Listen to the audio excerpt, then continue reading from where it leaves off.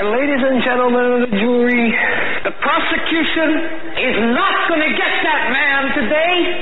No, because I'm going to get him.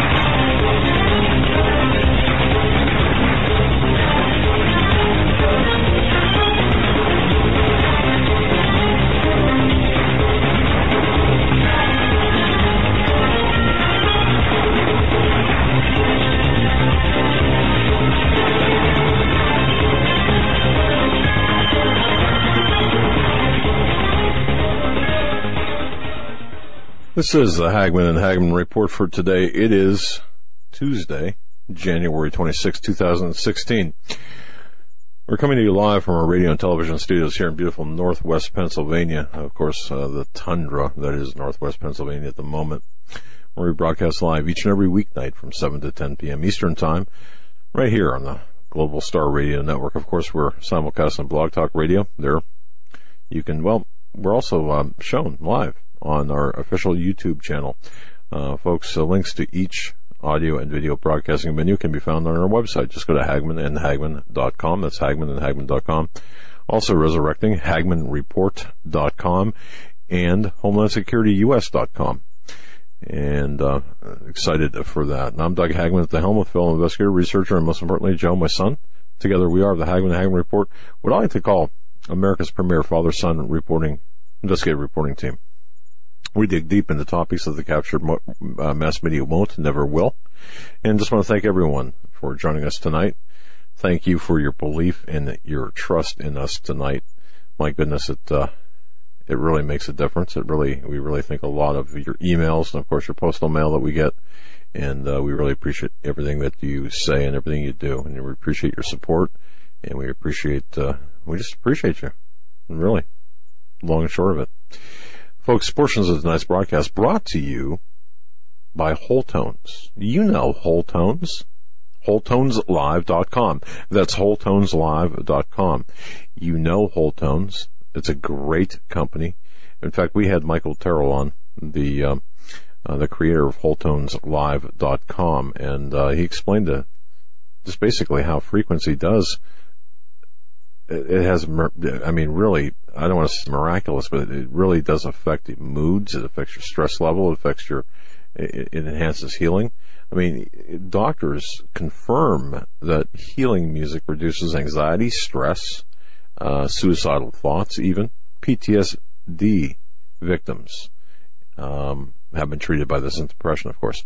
More on that later, but again, portions of the night's broadcast, folks, go to WholeTonesLive.com if you haven't done so already, and download their free samples. It's a fantastic product. We stand behind it. Joe, it's great to be here. It's great to have you here. Yeah. And I'll tell you, things are getting really strange out there. It's interesting to the fact that today's Baltic Dry Index, it was just released. It's not good news. Last time I saw yesterday it was 554. No, 354. 354. Yeah. Right. It went down 9 points to 345. And I do believe, I really believe, people say, well, how low can it go? How about 322? 322. Steve mentioned that, or I think we did both. I think Steve said 333. We said 322. I do believe there's significance in numbers. I really do. And that's, I think messages are being conveyed today. And I think this is one way to convey a message. But the Baltic Dry Index is really a composite of indices that measure, what's at sea, the commodities being shipped ultimately. I mean, the short answer is, that's what the short answer is. It began on January 1st, 1985 at 1,000. And, of course, it has never, ever in the history of its existence been this low. So just kind of tossing that out there right now. And again, that Baltic Dry Index is the number that indicates the amount of, what would you say, commerce or well, yeah. I mean, you're looking at a number that is reflective. The short answer is it reflects commodities. In other words, the higher the number, the more commodities are at sea being shipped between countries, and the lower the number, the less is being shipped. That's the result of a number value, and I'm not going to get into the really what the BDI is, but I guess that's real simple. So in other words, remember 2 weeks ago when Stan was on talking about looking at that map and saying, man, there doesn't appear to be any container ships at sea or any commercial. Well, was that right, or was that just a glitch in the system? Hey, chances are we can ask him tonight. That was right, though. No, I think that was correct, because that's the Baltic. When you have a number that low, the Baltic Dry Index that low, you get some serious problems. So, and the economy is in a tailspin, folks. It's just not the U.S. economy. It's a global economy, and this is what they are after. This is what the globalists are after. They want to crash the entire global economy, and I think that we really have to take a good hard look at what's taking place here, and know that we are in the end game. Now, people say, well, you've been saying that for so long, and it's fear and scare tactics and such. Well, no. Look at what's taking place. Look at the economies across the globe. Now, look at another important thing is look at the posturing between countries, Joe, between the East and the West. And hey, shooting wars are preceded by currency wars and so trade wars. So this is what we're seeing, I believe. The story I saw today that caught my attention on the currency wars subject was about George Soros and what he was trying to do with China. China warned Soros against declaring war on its currency. Did you get a chance to see that? Briefly, yeah. Not long after billionaire George Soros forecast a so-called hard landing for the Chinese economy, Beijing fired back at him, warning of him of betting against its currency, according to media reports Tuesday. Soros challenged against the renminbi and Hong Kong dollar is unlikely to succeed. There is no doubt about that, said a government official in an opinion piece widely cited by several media outlets. The article headline, "Declaring War on China's Currency," was published by the People's Daily, the official newspaper of the Chinese Communist Party, which is viewed as Beijing's propaganda tool. But a translation of the article can be found and linked to Zero Hedge, and it gives you the background of the story. But Soros made a prediction and possibly was going to take action with his money, betting on the Chinese currency to crack or have a major setback.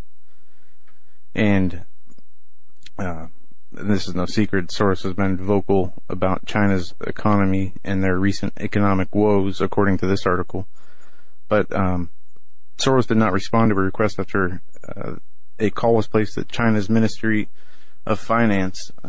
He did not want to comment, but worries about China have persisted into 2016, playing a key role in wiping out some $3 trillion in market cap in the first week. And Soros is not expecting it just for China. Most economic forecasts China's gross domestic product to grow in the margin of 6% because of the country's slowing manufacturing activity. But they're having problems in Japan. The Nikkei index? The Nikkei index. Nikkei index was down 351. Or I think that's what it closed at, down 351. Down. Right. And we saw gold is up, I think, $12.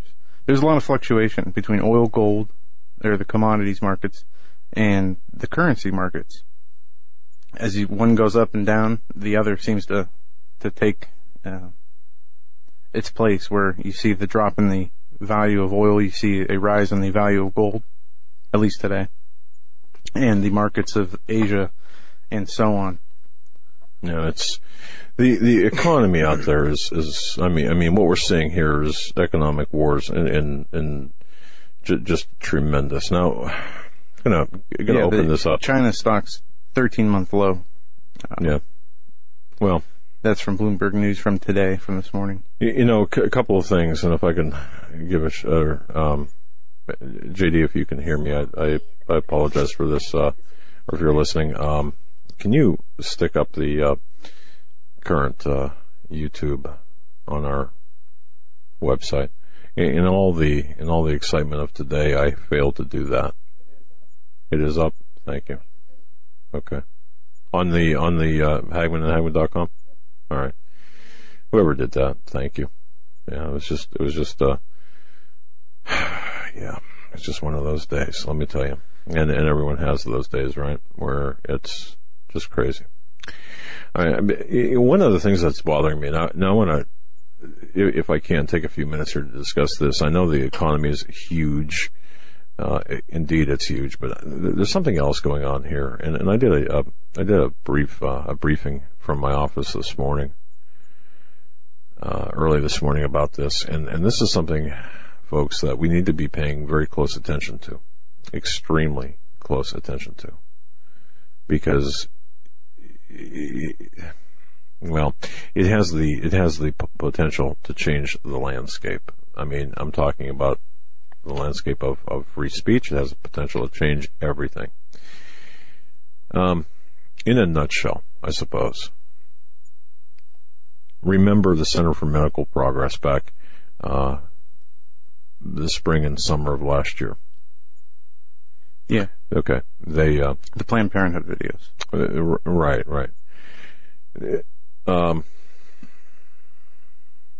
Well, all right.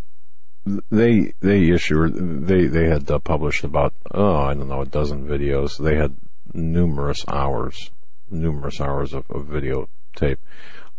What they did, a few individuals, and I'm trying to get my, you can't get it. These computer systems. This before the show, but this is something that this is just incredible. These this new operating system is just, sorry. Yeah, Windows 10. I wanted to ask you about this case because there was something about the charges that I missed yesterday, glossed over, that is very important. Well, I've been immersed in this pretty much throughout the night, but the charge of dealing in tissues.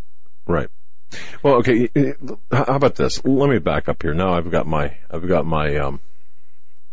bearings here. Here's the issue. There are two separate issues, and let's go back, because this is going to affect all of us. And if you watch the video I did earlier today, folks, you'll understand why and how. Center for Medical Progress. Two real key individuals here representing the Center for Medical Progress, David Daleiden and also Sandra Susan Merritt. Yep. Okay. And there are a few others. Actually, a total of 6 individuals / entities and others, and unknown co-conspirators inclusive. Now, this is the new battlefield in America right now. It's really not new, but it's affecting the truth tellers. Is weaponizing the legal system against people who are telling the truth. Yeah. It is to wait a second, because this is important. Okay, when a person strikes a nerve, when a truth teller out there strikes a nerve, and this happens, and this is going to be happening, folks, to you. Maybe not tomorrow, maybe not next week or next month, but trust me, this is going to happen to you. When you strike a nerve, and you call out someone and you say, "Look, here's an issue," or you threaten to expose, or your research is threatening to expose someone. Oh man, watch out, because they will weaponize the legal system against you, and if nothing else, they'll do it just to tie you up and to bleed you dry, money-wise. Okay, well, this, in my view, is exactly what's happening here with Planned Parenthood, except it's more than that. Because see, not only is Planned Parenthood, again, this is my personal professional opinion. I got to preface this because, the lawsuits are, everyone's litigious. So let me preface this by saying all of this is in my personal and professional opinion. In addition to Planned Parenthood filing a lawsuit against the Center for Medical Progress and individuals that took the videos, covert videos, and those yet unknown co-conspirators, inclusive in this article, so meaning that this 64-page lawsuit, sound familiar? Anyway, never mind. The 64-page lawsuit, to read it is, and I read the entire lawsuit, this RICO lawsuit. It is unconscionable that attorneys, I'm getting stressed here because can you tell I'm stuttering? Okay, but that's one issue. That was filed on January 14th of 2016. The separate issue, which you're talking about, Joe, is the Texas governor, Greg Abbott, convening a grand jury. Okay? Convening a grand jury and well, go ahead. Well, this David Daleiden was charged with, and he was indicted on a misdemeanor count related to purchasing human organs. Well, okay. Now, which they never did. They posed as undercover tissue companies to buy aborted fetal tissue from the Planned Parenthood Gulf in order to get the evidence they needed, which you mentioned yesterday that this practice in investigative context is legal and it is not criminal. What they did was, you had a term for it yesterday, the practice of going undercover and permissible pretext. But see, that's not even the issue. Hang on a second. No, it's not. Back on. And you mentioned the fact that, these people have uncovered evil and exposed it, and they're being charged for it. What happened to whistleblower protection, or what about say something? Exactly. Okay. Okay. What? I'm going to what? Not you, but people aren't going to be so willing and likely to come forward to say something to Big Brother and DHS out there if they're in fear of being prosecuted for it. Well, what you said about people are going to either get to the point where they're pushing buttons, or they're going to be conforming to the other side, because that's where it's coming down to. Well, right. And this, what's taking place right now with Planned Parenthood is the template for the New World Order, if you will. This is the template for the implementation of the New World Order in the larger sense. Sorry, I just ran into my office and got some notes here that I took.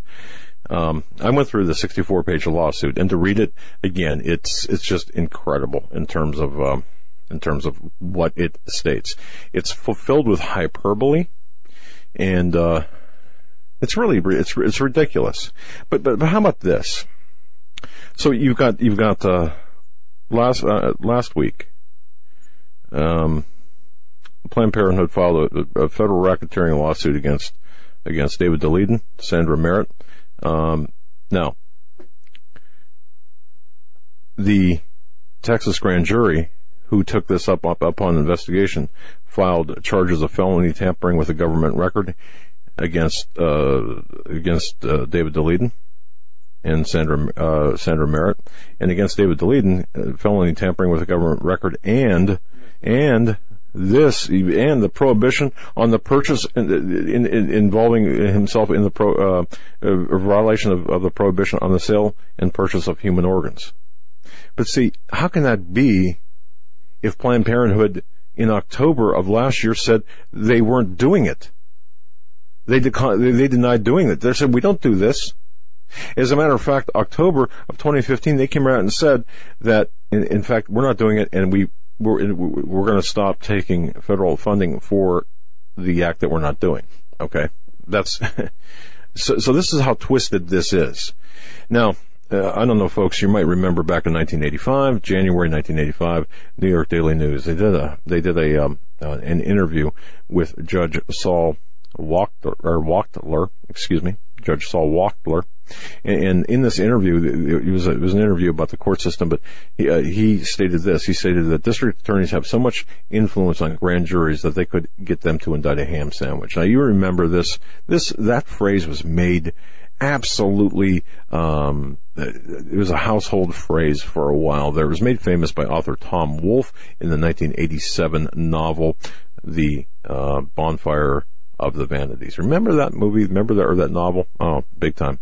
Anyway, the judge himself, who said that, was embroiled later in a controversy involving a domestic matter. But having said all of that, the important issue here, there was last summer there was a grand jury that was convened at the behest of the Texas governor, Greg Abbott, to look at both Planned Parenthood and the Center for Medical Progress. So and you have to understand, folks, that it's my experience that the government, that grand juries serve, really, at the behest of the prosecutors. They serve, they act as the, well, they've got so much power. It's like using a grand jury. If you've ever been involved in a grand jury, if you've ever sat in a grand jury, or if you've ever been involved in the grand jury process, you know it's a one-sided deal. Okay, so they're usually held in secret, or everything that's said in there is contained. It's not public, and the prosecutors have a lot of leeway. Bottom line is this: this Texas grand jury came out with was indictments against the Center for Medical Progress individuals, as stated, for tampering with a government record. Meaning, this is more of a when you get into both the indictment as well as the RICO suit, this is more of a using false pretenses in order to say you're someone you're not, involving the government system. In other words, when you buy fetal tissue, or when you are involved in the system that allows for the procurement of fetal tissue for research, the government oversees that. So if you say, for example, that you are a member, or you are involved in that as a purchaser or a seller, depending on what the case might be, then you are misrepresenting yourself as a government agent. So that's a felony. All right. That's what that stems from. The other part of it is, again, the prohibition on the purchase and sale of human organs, which, once more, tell me, ladies and gentlemen, if Planned Parenthood denied being involved in selling the hearts, the kidneys, the baby parts, if they denied that and said they weren't selling it, how can someone be indicted for that? So while you have the civil end of things over here with the RICO suit filed by Planned Parenthood and their highly paid attorneys, you've got the criminal suit over here by the government. Now, they're two separate actions, but they're working together. It's a symbiotic relationship that's working together. The planning or the timing of this, does anyone find it suspect? A grand jury convened last summer comes back with an indictment just within days after the RICO action was filed? They were looking at Planned Parenthood. These two people were not on any grand jury or indictment list. What happened was, the grand jury's investigation initially began by the Harris County District Attorney's Office in Houston, was looking into Planned Parenthood, but jurors concluded that the organization committed no wrongdoing, and instead, as this says here,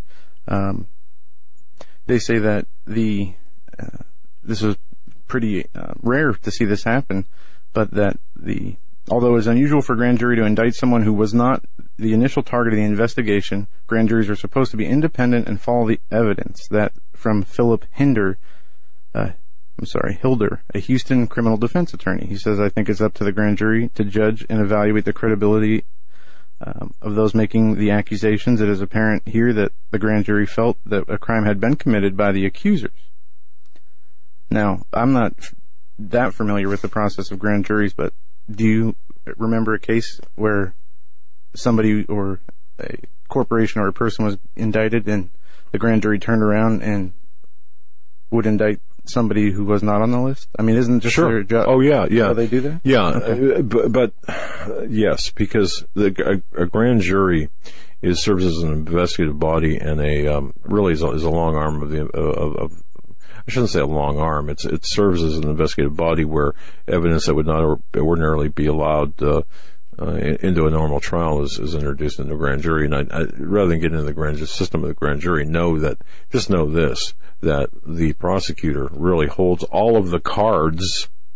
It's real simple. They hold all of the cards, and that's unfortunate in this case. But so you've got two different actions taking place now.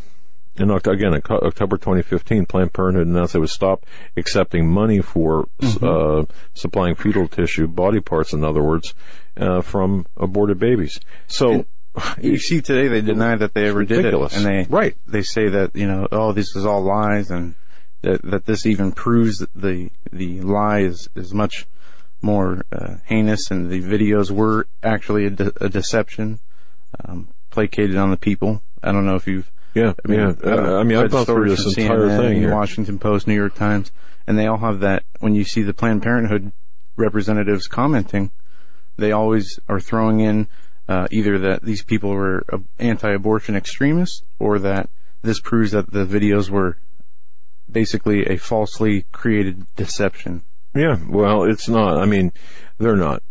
They're not. Do you remember Hillary Clinton saying, "We will get the person who made these videos"? I read that on a comment section yesterday. I have not been able to find it though. Well, you're paraphrasing here. I think what she meant was what she stated was, we are going to go after. Yeah. Yeah. Hang on just one second here. Let me refresh this because it's really wow. Back in October 27th, 2015, Hillary Clinton called this Planned Parenthood aborted baby tissue sale a witch hunt. There we go. All right, now I feel good. I'm back. Okay. She claimed that the creation of a special committee to investigate Planned Parenthood is just a code for partisan witch hunt. Back in the 27th of October. And don't forget, and we have to look at the larger picture here, because Hillary Clinton is a follower of Margaret Sanger. In fact, a recipient of the Margaret Sanger Award. Yeah. And what did Margaret Sanger do? She was the eugenics, the mother of eugenics, if you will, and in fact was a hideous proponent of eugenics, hideous proponent of actually culling the black population and those who have lower IQs. But let me just, in case you haven't, folks, in case you haven't delved into this complaint, let me just go over a few things here real quick, because again, this is you have to hear this to really understand, I believe, what Planned Parenthood's accusations are. And again, this is filed on January 14th, 2016. And the introduction here, you've got different parts of a civil suit. You've got, of course, the main page, which lists the plaintiffs and the defendants. This, of course, is filed in the United States District Court, Northern District of California, San Francisco Division. Oh boy! All right, what this is a complaint for damages and for declaration and injunctive relief, demand for a jury trial. Pretty standard verbiage. And who's actually bringing this suit?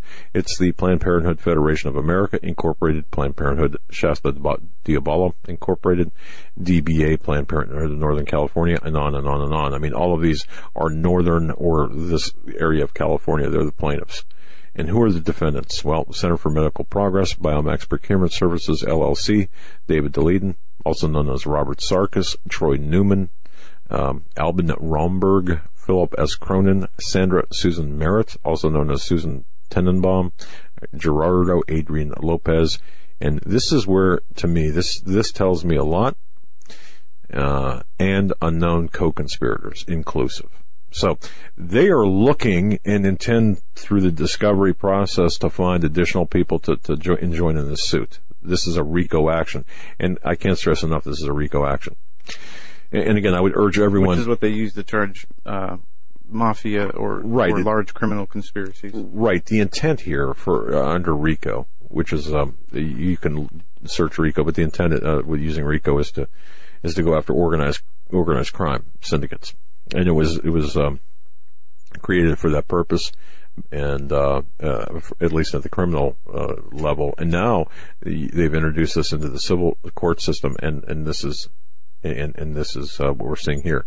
But here's the reason why this is important, ladies and gentlemen. And again, if you take the time out, if you don't mind, going to YouTube now, I have in progress, and certain things happened today where I was taken away from what I was doing suddenly and unexpectedly, and I apologize for that. But along with my video is a write-up that I'm doing, and it's going to be a summation of what I'm talking about here right now. But here's why this is so important. Because out of all this stuff, we could be talking about the economy. We could be talking about the war that's coming. Well, this is part of the domestic assault against the domestic, or on the domestic front. And here's why this is important.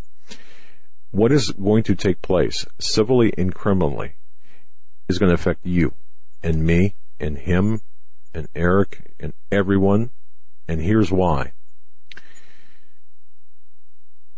This case will be used to demonize, to criminalize. Now listen carefully, to criminalize the ideology of pro-life. So in other words, if you are pro-life and you speak out in favor of pro-life issues or on the side of anything against abortion, that action of you speaking out will be a criminal act. And they're going to cite this case to make that happen. Now think about that for a moment. You're on Facebook and you promote your own ideology or the ideology of being pro-life. That could very well be construed, in my view, based on where I see this going, as a criminal act. And you think, oh, this is all that. Come on, that's BS. That's not going to happen. You go out to protest the killing of unborn infants at a Planned Parenthood facility. You will be arrested. That will become a criminal act. If you go out, or if you type on, like again, Facebook or use Twitter or any social media to advance an agenda, your ideology of pro-life, you could be charged. This is where I see this heading now. Okay, but they're not going to stop there. This will become a legal template if it is litigated favorably in favor of Planned Parenthood. This will become a template for any political and religious ideological dissent. Now, please understand what I'm saying here. It's like those eco-terrorists we talked about yesterday using a new defense of breaking the law in court and having a judge actually hear it in 2 separate cities. Yes. In the same 2 weeks for the first time in history. Exactly. The introduction of this, Joe, and again, I went through all 64 pages of this complaint, and it's really a legal tripe. Okay, it is filled with hyperbole, and I've seen similar complaints. I do believe it's my personal opinion that they're written by people that have it's my personal belief that, they're written by people that are just absolutely psychotic. Okay. That's just my personal belief, and so don't take my word for it. It's just what I feel personally. All right. This complaint, this is starting out, the first line, first page. Basically, this complaint details, and I'm going to give it word for word here, a complex criminal enterprise conceived and executed by anti-abortion extremists. Notice these words that are being included in this suit. This is not by accident. This is a well-crafted document. So, folks, if you believe that it's wrong to kill children, unborn children, you are now an anti-abortion extremist. This complaint is filled with hyperbole, inflammatory language. Okay? The express aim of this enterprise, it is written here, which stretch over years and involved fake companies, fake identifications, and large-scale illegal taping, was to demonize Planned Parenthood, harass and intimidate its dedicated staff, and interrupt its operations, all with the ultimate goal of interfering with women's access to legal abortion. Now, hold on just 1 second here. Okay.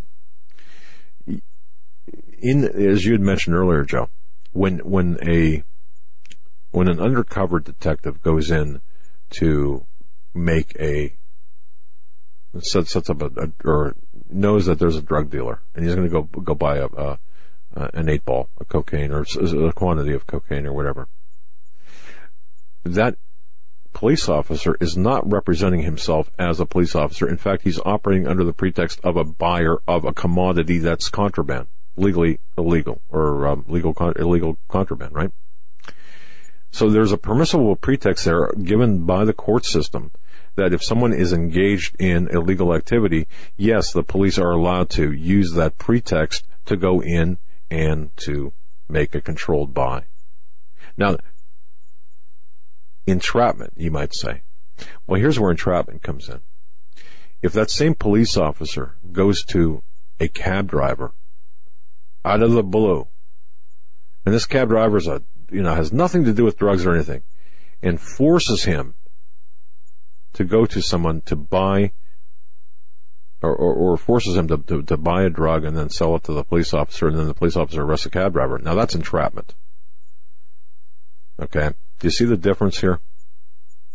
In other words, a police officer going to a drug dealer and buying drugs, there's a continuing course of criminal conduct by the individual that is the suspect in this case. And of course, that person, it'd be like asking the drug dealer to drive a cab illegally without a license. That's entrapment too. Okay. But the fact of the matter is, the Center for Medical Progress went in there, the individuals went in there, they didn't ask Planned Parenthood to sell them drugs. No. They're inquiring, and inquiring is the key word here, about what they do with their body parts. And you see, again, the legal system, the civil legal system, is being weaponized by Planned Parenthood, is being used as a weapon by Planned Parenthood. But here is where it gets really, to me, where I'm saying people better understand what's taking place. This will extend to everyone who has a verbal opinion or a written opinion about abortion, because the investigative work product of the Center for Medical Progress was so good, was so damning to Planned Parenthood, was so on the money accurate, and this took Planned Parenthood by complete surprise, that Planned Parenthood had to respond, not just by denial, but by demonizing themselves, the individual who exposed the wrongdoing, individuals who exposed the wrongdoing. In so doing, they received help from, and this is my belief based on reasoned and intellectual research here, received help from the government, and I'm talking about the globalists within the government, to launch this civil suit. And in my view, based on my research, acted in tandem with both state and federal investigative bodies to make sure not only were the individuals who exposed these activities of Planned Parenthood were prosecuted civilly or engaged in civil litigation, but also criminal litigation because of the timing. So what I'm telling you, and I immediately, what came to mind is Coach Dave Dobmeyer and others on his team, and anyone else who would, anyone else who would go to the Supreme Court, for example, for any cause, whether it be abortion in this case or homosexual marriage, and whatever the perversion might be, the perversion against morality, in order for the globalists to bring in this one world government, which key is the one world religion, they absolutely must criminalize the activity that could take down such objectives. This is why it's so important. Did I just make sense? Eric, feel free to, yeah, okay, he's shaking his head yes, and then he throws up his hands and throws something at me. Okay, yeah, there you go. Now, that's because this is so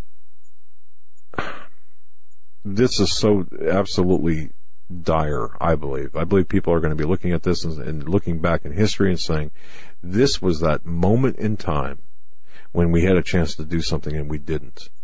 You see, in this 64-page, and through the article with the earlier video that I did, and the article that's going to be attached, if you go to HomelandSecurityUS.com, it will be up there. But I'm going to link this, and you can find a PDF file on this. Now, if you use like Firefox or whatever, for whatever reason, it's all garbled, so you might have to use Explorer or some other, but anyway, it's a PDF file. But this plan, or this RICO suit, explains and gives numbers of how many abortions basically they've done, and what their client base is in that community, in that area of California. And it's interesting, they're talking about California here in this. Well, of course, it gets involved. I'm not going to get through the whole case, but this happened in Texas. But that's the Planned Parenthood Gulf. Right. It's a regional. Well, that's part of their yes. system. So, but it's interesting because the very case that they deny, or the very issue they deny, is number 3 in this: fetal tissue donation is entirely legal and plays a vital role in medical research. This is what Planned Parenthood is saying in this civil RICO case.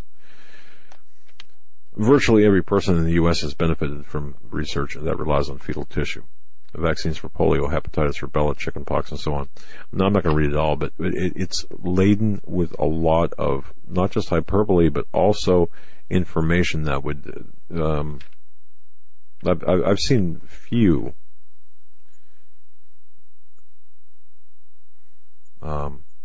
civil suits constructed like this. When I say few, I mean it's when you've got this, the number of adjectives here.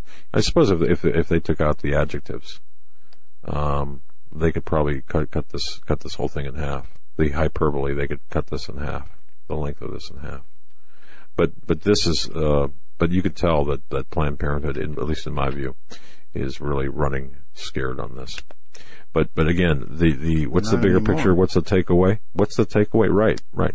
The takeaway is, folks, and we've seen the censorship now. We've seen censorship take place on Facebook and Twitter. You post something pro-life on Facebook, it's going to be censored, or it has a good chance of being censored if you use certain keywords. If you talk against Planned Parenthood, it will be censored. But now it's going from criminalization it's going from censorship to ultimately to criminalization. And this is what I want to get across, because the ushering in of this one world government is going to be wholly dependent upon ushering in the one world religion, this amalgamation of Islam, Christianity, and Judaism, and perverting all 3 monotheistic religions is what they're trying to do.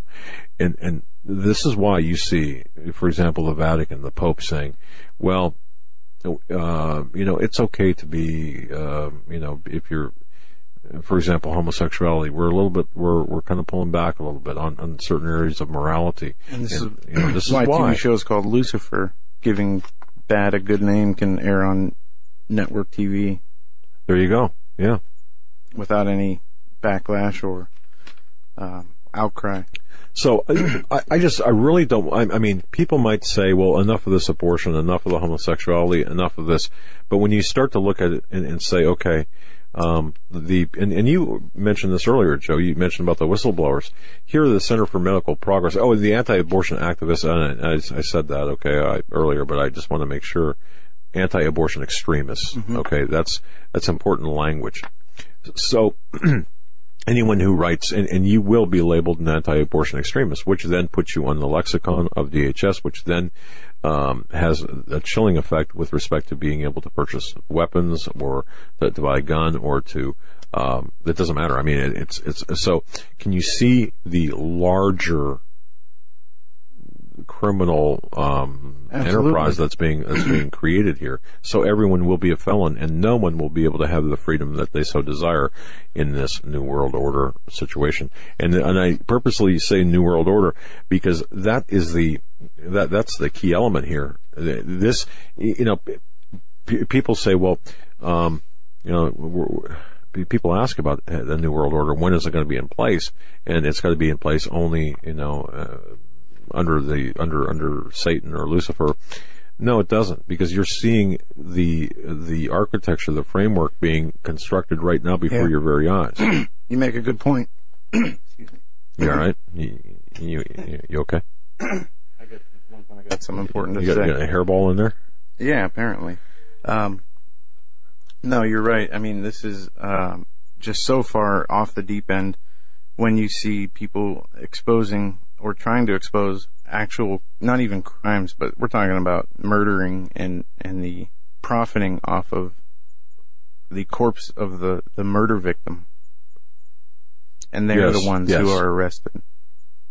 They are the ones who are going to be prosecuted. They're the ones who now have criminal charges that they're facing. While Planned Parenthood will call them anti-abortion extremists, will use this to, like you said, to set precedents as far as people who come against them. You and I, okay, and and you're exactly right when you said about the system of the kingdom of darkness, the Antichrist kingdom. Yes. That has to be here before the Antichrist comes. That Absolutely. will be completely in place when he gets here and it reveals himself. Yes, and people in their mind have this. They adhere. They've got a death grip on a certain way that things are going to unfold. Meanwhile, everything is unfolding right in front of their eyes, and they're not recognizing it. You and I want to go back. I want to just touch on this story.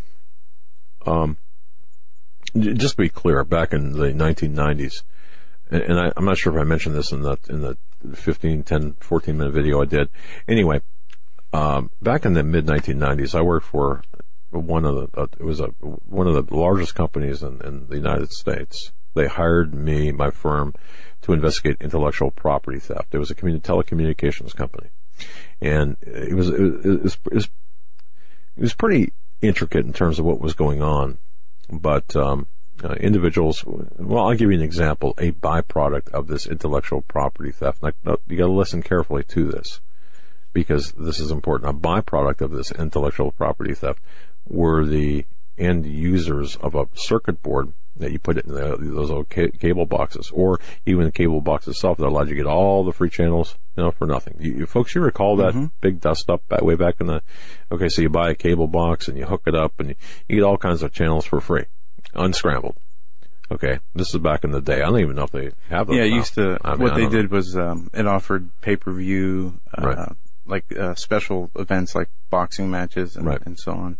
Yeah, so HBO, that kind of stuff. In the area, in our region, and when I say region, I'm talking a multi-state region.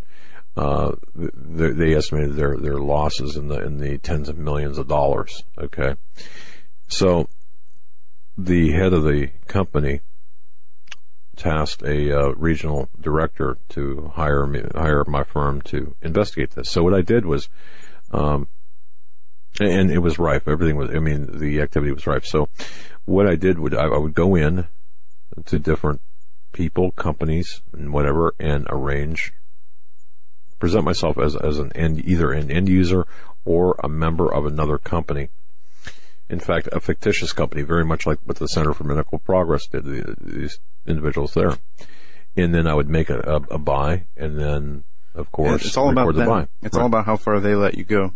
Right. Those people that you're investigating. Right. And it was, again, I was not asking them for, a kilo of Coke or whatever. No, it was the permissible pretext under which that these people were operating and conducting their line of business. So, all right. So what happened was, again, the weight of this company was such that they were able to get the FBI and say, hey, at the J. Edgar Hoover building, and say, hey, Doug Hagman over here he's got a mountain of evidence against a whole bunch of companies for criminal activity. Would you investigate? Well, they were at the door in a minute, okay? Because again, money talks, commerce talks. You had a different Department of Justice back then. And I'm not saying it was better or worse, but nonetheless. Okay, so the FBI working with the local district attorney, and I'm telling you this for a reason because I can see how this is playing out. They said, okay, what do you have? And they looked at the evidence and they said, great. Here's what we want to do. We want to wire you up. We're going to send you in various places. This is one of the times that I worked for the Department of Justice, and the FBI is an operational asset. And they said, okay, we're going to wire you up. We're going to send you in different places. You make controlled buy. Here's our money. Use our money. Use our camera equipment, our wires, or whatever it is. And we had better stuff than they did, but nonetheless. And you go in and make the purchase. Not a problem. And then you come back out and we catalog the circuit boards or whatever, and then we will file criminal charges against them. And they were all felonies. And, in fact, you go in and you talk and you try to get their supplier. It's kind of like a drug thing. Their supplier and their supplier and their suppliers.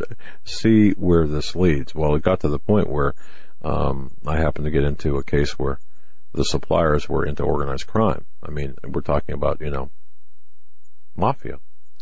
And they had to pull me out because it was a little dicey, actually. Yeah. But having said all of that, okay, and I was present when a guy brought, as a matter of fact, a man brought about $1 million, not quite $1 million, it was about $780, almost $800,000 worth of computer chips to he was dropping them at a location. This is in the back of a warehouse, and it was kind of creepy anyway. So they go in, this guy comes in with this load of circuit boards and other electronics, which at that level, the FBI was involved, and this guy was a guy that was, I mean, I was in his home.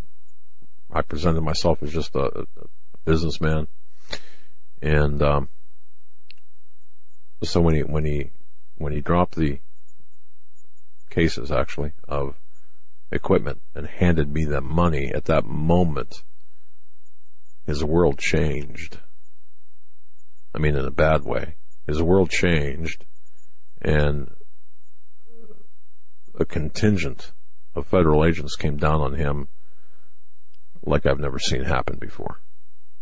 And actually, I'm not going to embarrass the guy, but something did happen there where I'm sure he wouldn't be proud of it. But, he ended up in jail. So the reason I said that is, and you and I have been worked on cases where we have represented ourselves under pretext, and everything was fine except for one judge, and that was the only time I got really angry because, New York state law, Pennsylvania state law, allows for permissible use or permissible pretext. Right. And not to mention we got up at like 2 a.m. and drove 8 hours to be in, where was that? Pretty much the opposite end of New York State. Right. About 20 miles south of the Canadian border, on the east side, from Erie, Pennsylvania. And I remember that the judge called you a liar. Yeah. You took the TV we brought and you threw it. And, yeah, that wasn't fun. But that was my first time ever of meeting or seeing a judge saying that, you can't do that. You cannot use a permissible pretext in order to obtain evidence, and which is contrary to New York state law and every law in the nation. It's just right. Contrary to that. And the subject of that investigation, all we did was ask if we could join the man and videotape what he was doing, and he said absolutely. Yeah, which was trapping animals. Oh yeah, and he invited us in, and we got all this videotape, and we couldn't show it. So, being the solid Christian I wasn't at the time, I explained how I felt on the record. Yeah. And yeah. Tell you, I've never been twice in my life. I was worried that you would get arrested. Once was at the airport coming back from Montana. Only twice. Enough. Yeah. Well, you should have been with me at different times. But the bottom line is, I just want everyone to understand the importance of what we're seeing here with Planned Parenthood. And folks, please keep Coach Dave Dobmeyer in your prayers. Why do I keep mentioning him? Well, I'll tell you why. Because he's on the front lines, and we're all going to be on the front lines, whether we are going to be doing so willingly now, when we can make a difference, or when the front lines are going to be brought to us, the lines are going to be advanced against us. Or you'll be on the other side. There you go. Exactly. Perfect timing with that. So let's get behind him and others of this initiative now. Let's understand and let's expose Planned Parenthood for their tactics of intimidation, as well as the grand jury. Well, you know what? The grand juries are grand juries, and that judge was right from New York. They can do anything. They can indict anybody. They can indict, Bernie from Weekend at Bernie's. The bottom line here, however, is where it goes from here, how how they handle this. So we have to pay very close attention, folks, and please, please, please, please, please pray, and let's get behind those who need it. Folks, we'll be right back on this Tuesday, January 26th edition of the Hagman and Hagman Report. We're going to hit more news on the other side of this hour, followed by Stan Deyo in hour number 3. Don't forget he's coming off his anniversary from last week. Yeah, he was not with us, so we'll be right back. Stay with us.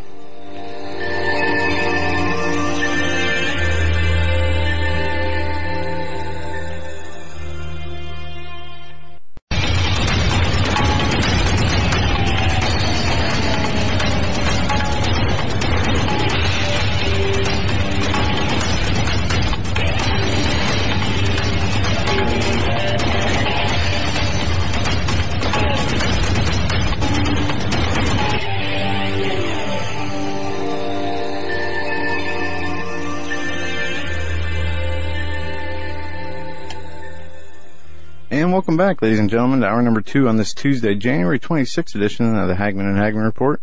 We are going to continue hitting news this hour, and next hour we will be joined by Stan.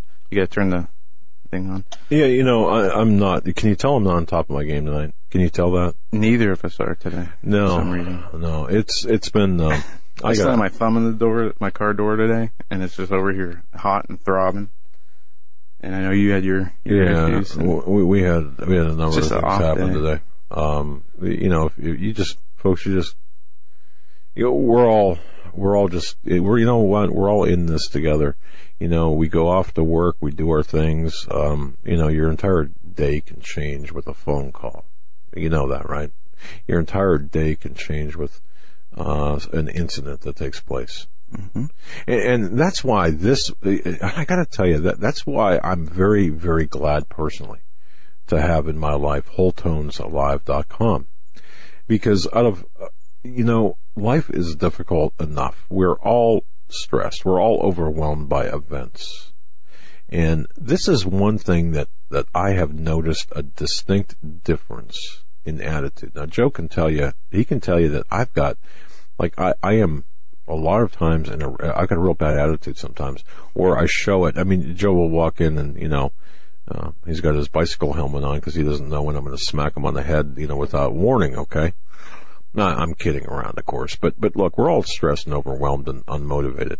Well, at times unmotivated, or motivated wrongly in the wrong direction. And I'm speaking from the heart because I want everyone to really appreciate life. We need, in the times we live right now, the stressful times, what if you don't have someone to talk to? Or what if those who you do have to talk to are few and far between? Well, how about this? If you feel like your life is really running you instead of you running your life, look, you're not alone. You can experience something. You can help yourself. And I'd highly recommend this through the proven powers of music therapy. This is where Whole Tones Alive comes in. They've got a collection of proven music therapy that it can help reduce stress. It can ease your mind. It can motivate you. You can get started today, folks. And this is the great part about it. You can get started right now and listen to a free sample of this amazing music that heals, that inspires, that helps, that motivates, that does all sorts of things at WholeTonesLive.com. They're more than a sponsor to me. They're part of our everyday life here at the studio and also at our household as well. One of many happy Whole Tones clients had said this: I started playing Whole Tones throughout my workday. Not only was I more creative and motivated, the work I was doing seemed easier and clearer. And isn't mental clarity important? This is not merely a thumbs up or a sponsor, sponsor. No, this is my belief in this product. And Michael Terrell was on our show. He explained how this music was inspired by the music frequencies of King David. So before anyone says, well, this is, yoga-ish or New Age-ish. No, it's not.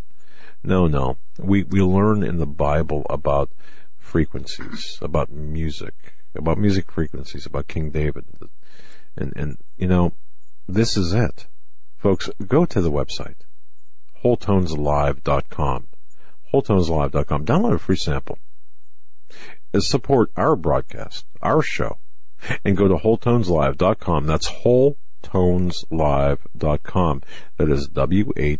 WHOLE, toneslive.com, wholetoneslive.com.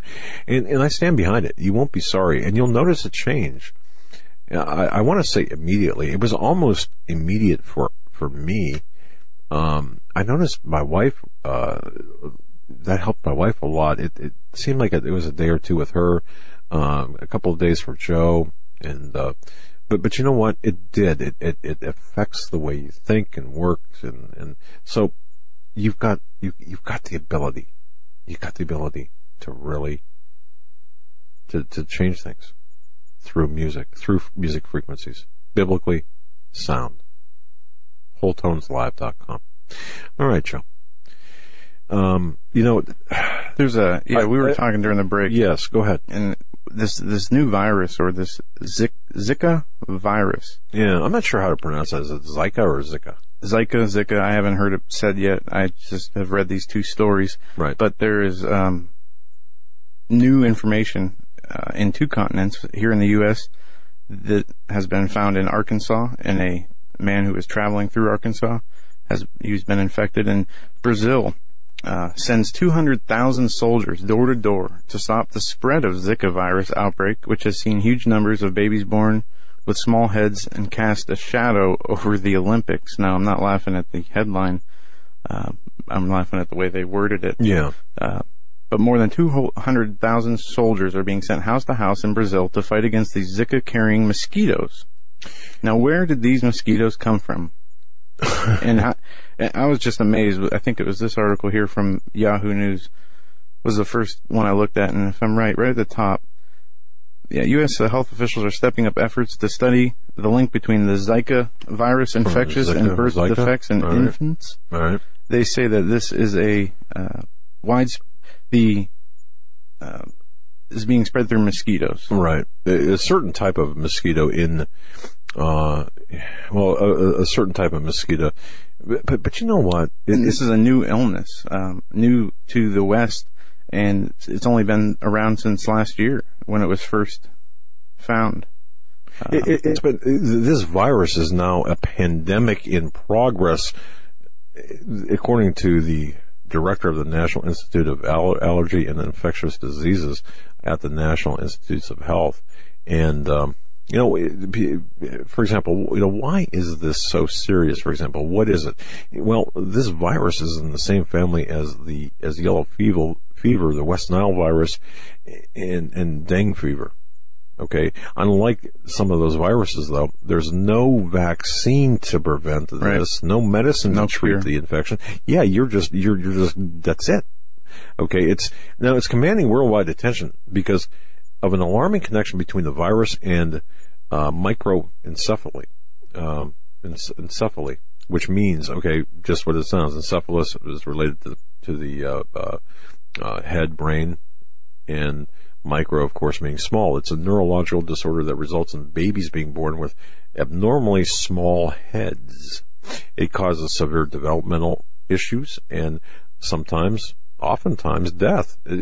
Now, what you were saying, Joe, since November, Brazil had seen nearly 4,000 cases of this microencephaly in babies born to women who were infected with this virus during their pregnancies. Now, just by perspective. And they're saying this isn't spread person to person. It's only becoming infected after being bitten by mosquitoes. Right. So, but you were saying during the break, wait a minute. Where did these mosquitoes, okay, like, where did this whole thing originate? Because this seems like out of the blue, right?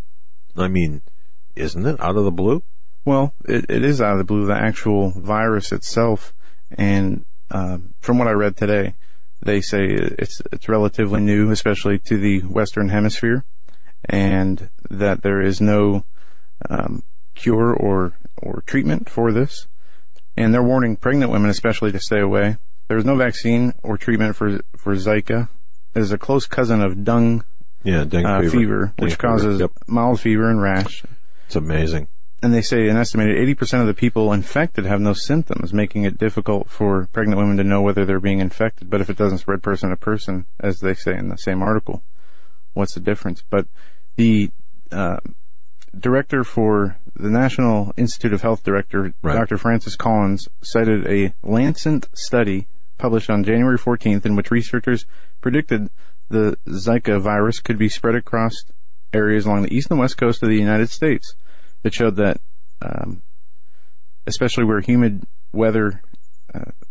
more humid parts of the country, the study showed 22.7 million people live in those areas, and the virus could live year-round. It's heavily populated areas, but this is from tropical climate, originated tropical climates. You're right. Well, you remember a few years ago, and I think last year, they released mosquitoes into New York City and this part of Queens, I believe. Yes. And they did the same thing in Florida, these genetically modified mosquitoes. Yep.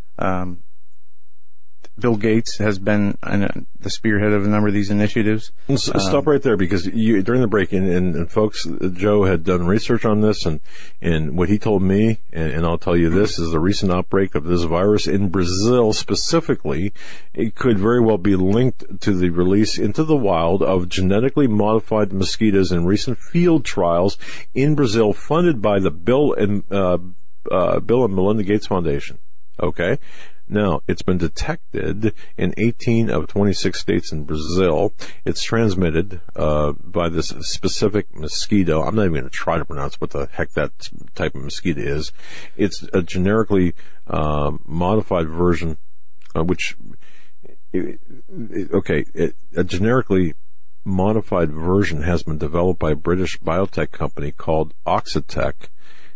The results of a trial in Brazil published this past summer involved these mosquitoes that allegedly fight the spread of dengue fever, yellow fever, and such. But hold on a minute now. They warned that the study had too few controls in place to ensure that the mosquitoes released into the wild did not end up actually spreading the virus. You know what I mean? It's kind of like vaccine. In a way, it's like mosquitoes carrying a little syringe via their what do you call that, stinger thing, and instead of giving you a vaccine, they give you the actual virus itself. This is what's being said right now by others. Well, listen to this: the cases of dengue fever in Brazil have increased from 2014 to 2015. Yep, 240%. Yep. In the Ministry of Health registered March 28th of 2015, 460,000 cases of dengue fever in Brazil, an increase of 240% from the same period. Dengue fever? Dengue fever. Although this, I was actually talking to a physician, and he was saying dengue fever, but it's dengue fever. I know you're going to get emails on this because, hey, why didn't you pronounce this right? Well, okay, whatever, but. Yeah, dengue fever, the relationship between this and dengue fever and the other, West Nile virus. Yeah. Very suspicious. Go ahead. In Brazil last year, there was an increase of 240%, 460,000 cases, as of the 28th of March in 2015, where at the same time in 2014, it was 135,000 cases. It goes on to say that it is, during the last 12 weeks of the year, there was 132 deaths. This is from March 28th, 2015, which was compared to the 2014 and 2013, where there was under 100 deaths. And it shows that, the highest, incident rate is where, especially in Brazil here, they have, São Paulo, and where there are people, 100,000 inhabitants or more per under 1,000 acres. Well, okay. So heavily populated areas that are warmer in climate. The World Health Organization indicates that places with more than 300 cases of the disease per 100,000 inhabitants are considered an epidemic. Now, this is going by last year. I don't know if this is still but the Bill Gates and Bill and Melinda Gates Foundation, the FDA approved a number of genetically modified initiatives using mosquitoes, insects, and animals, from genetically modified salmon to, as they said, were frankenfish, to the genetically modified mosquitoes that are released to, they say, modify the ecosystem. The UN is part of this with the World Health Organization, and the UN's Coordination of Human Affairs announced plans to combat this fever with the genetically modified mosquito release. Yep. And where do they get their mosquitoes from? Well, Bill and Melinda Gates Foundation. this speaks more to me of look at Brazil in particular. Where are the Olympics going to be held? In Brazil. Yeah. Mm-hmm.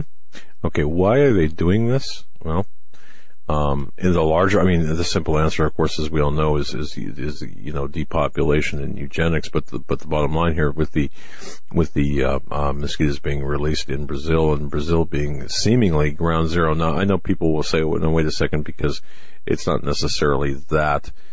People may say there's not enough direct evidence to support the fact that these mosquitoes were in fact the ones that caused this outbreak or virtual pandemic. However, if you look at the spread and look at the map of the affected countries, well, one can make a pretty good anecdotal or a good argument to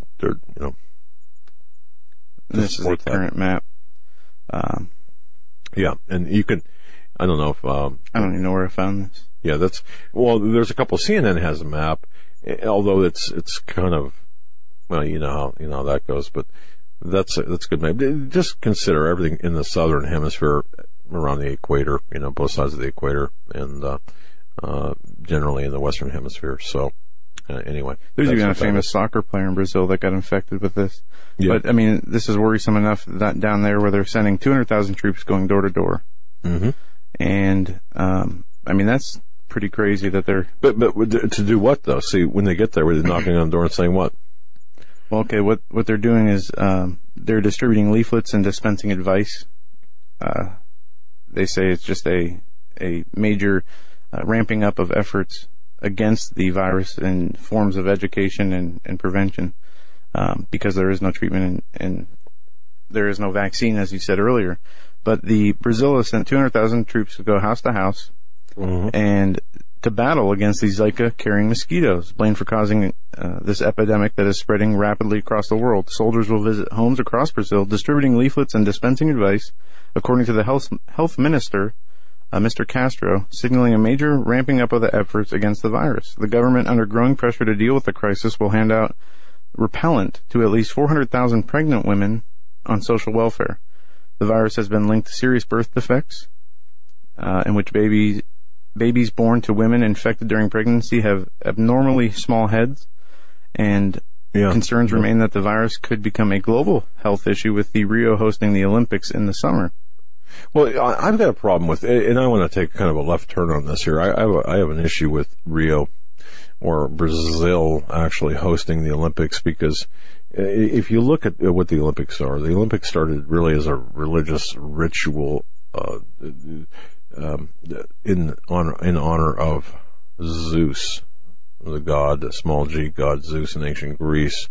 And of course we see the Olympic torch, or the pyre. It must be lit by the rays of the sun, or Lucifer, if you will, and then paraded into the stadium with this reverence toward Zeus and of course the sun god. And we see, and we've talked about this before, and you might say, well, what does this have to do with the mosquitoes and the pandemic? Well, all right, we know, for example, that the Olympics, it's the ceremonies tied to the Olympics provide a very blatant Luciferian message. None was so in your face, I've got to say this, as were the London Olympics in 2012. Mm-hmm. The opening ceremony alone, the pandemonium, if you will, there was no linear narrative to this, that really addressed the culture of the country in which the Olympics were being held. No. What we saw in 2012 was this chaotic patchwork of occult messages, okay, that really had no specific nationalistic narrative. It had nothing to do with the sports or the Olympics themselves. It was almost as if the organizers of the Olympics in London wanted to present the United Kingdom as a land of witchcraft, or the venue for which the occult was illuminated And remember the Masonic pyramids, the 13 Masonic pyramids. Remember Glastonbury tour. Oh, remember that, which really was the centerpiece. And I'm getting somewhere with this, so just hold on. It was the centerpiece of the whole. Actually, it was the hill. Glastonbury tour acted as the centerpiece or the backdrop. And there was that tree on top. Remember that tree? It was, again, this was a supposed representation of Glastonbury tour. Now, of course, a hill full of occult meanings. Now, and perhaps a grave of King Arthur, and the place where some say the Holy Grail is hidden. Whatever one might believe, what the Holy Grail might be. Okay, and that's another discussion. Okay, but blasphemous. And of course, the characters were demons and witches, and I mean the use of children, it was sickening. But the bottom line here, when you take what's going on now, you take from 2012 the opening ceremonies and the closing ceremonies from the Olympics in London in 2012 and move it to Brazil in 2016. What are we seeing? What's going on here? Well, if you look back at the 2012 opening ceremonies and the closing ceremonies, it presented to the audience, the people who are watching, dark symbology, occult symbols from Britain, and it gave us a message. And I believe that message will be continued into Brazil, but it will be continued with an important caveat. And that caveat is this. There's a new pope, and he is in fact from South America. That is in fact from where he's from. He's a Jesuit, and there's this exercising the influence of the Jesuit power structure over the world. So I would look at the Brazil 2016 Olympics as being the epilogue or of a book or the final play in a chapter that is explaining to us, the unwashed masses, of what is going to be taking place, what awaits us, the fate, what our fate might be. And how does this all relate to what what we're talking about right now? Well, what if this mosquito release by globalists, funded in part by the Bill and Melinda Gates Foundation, the globalists, and these mosquitoes were sent there to cull the population. And I think as we go into this virus, or as we look at it now, viri, or whatever, plural, I don't believe are necessarily, in this case, are I don't think they care if you're black, white, rich, or poor, but when they're released into a targeted area, I do believe that when we see the byproducts from the birth, I think that we're seeing this blatant depopulation. Yeah, this virus is in 22 countries, and they say only a small handful of cases have ever been documented before 2013. Well, so something happened, right? Something definitely did happen. And it's interesting because and this is the last thing I want to say about the Olympics related to the mosquitoes and the outbreak of this virus. But when you look at the Olympics being held in Rio, you look at really at the heart of what's taking place is our salvation. Okay, as we live our lives here on earth, we have Jesus Christ, who is our Lord and Savior. Instead of Him being elevated, we will see now, and instead of Christianity being the religion or the ideology that is going to be spread, we're going to be seeing this pagan voodoo ceremony, which of course Brazil is throttled by, or they embrace the voodoo element.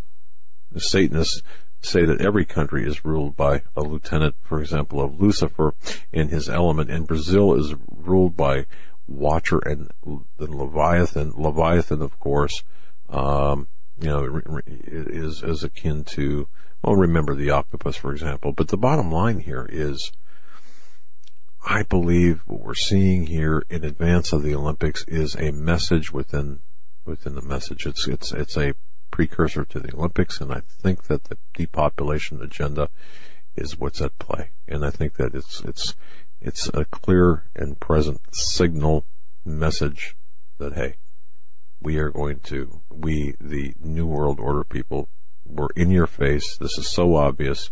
The occult symbology, and it was especially with Rio, especially with the voodoo. When people watched the Olympics show in 2012, they were a part of a kind of a ritualistic ceremony. When people watch the Olympics in 2016, they will be made more a part of it, and in fact be engaged in the ritualistic voodoo, which will be seen in the opening and closing ceremonies of the Olympics. And I do believe that that there's no coincidence between the release of the mosquitoes and the virus. If that's not coincidental, then neither is the location of the release and the biggest issue of the virus, and that being Brazil. So to tie things together, this has got the signature, in my view, of the Illuminati / New World Order / whoever the power players are. And at the end of the day, it's all about eugenics. Because doesn't it go back? Isn't it funny? Because this virus being a pandemic level, shall we say, in Brazil. Who are the victims? The victims are the children. Who are the victims of Planned Parenthood? The unborn children. Do you think that there's a theme here, this golden thread of Luciferian, or this putrid thread of Luciferian and ideology? Get them while they're young. So, it's people may say that, well, things happen, right? Things happen, and well, think of this. Somebody sent us an email, as I forgot about this already, but in Ukraine, you had this odd story on the 22nd of 20 Ukrainian soldiers dying and 200 being hospitalized by a odd virus, a deadly virus that was leaked from a U.S. laboratory. Yep. They don't exactly explain what it is, but they give symptoms: high fever. It says physicians recorded the unknown virus, as a result of which the infected get a high fever which cannot be subdued by any medicines, and in 2 to 3 days there is a fatal outcome. And this was released from a lab in the U.S. or in Ukraine by the U.S. Accidentally, as they say. And this virus here, again, the Zika virus, has, they say, a very small number of cases that were ever documented before 2013. Now we have over 22 countries, including America, that are infected by this, and this is spreading. And they say that the symptoms of this are similar to other mosquito-borne infections, and like malaria and whatnot. And they're going to continue to do testings. The Center for Disease Control and Prevention issued initial travel warnings to pregnant women last week, and they added 8 more places to the list last Friday, to a total of 21 places.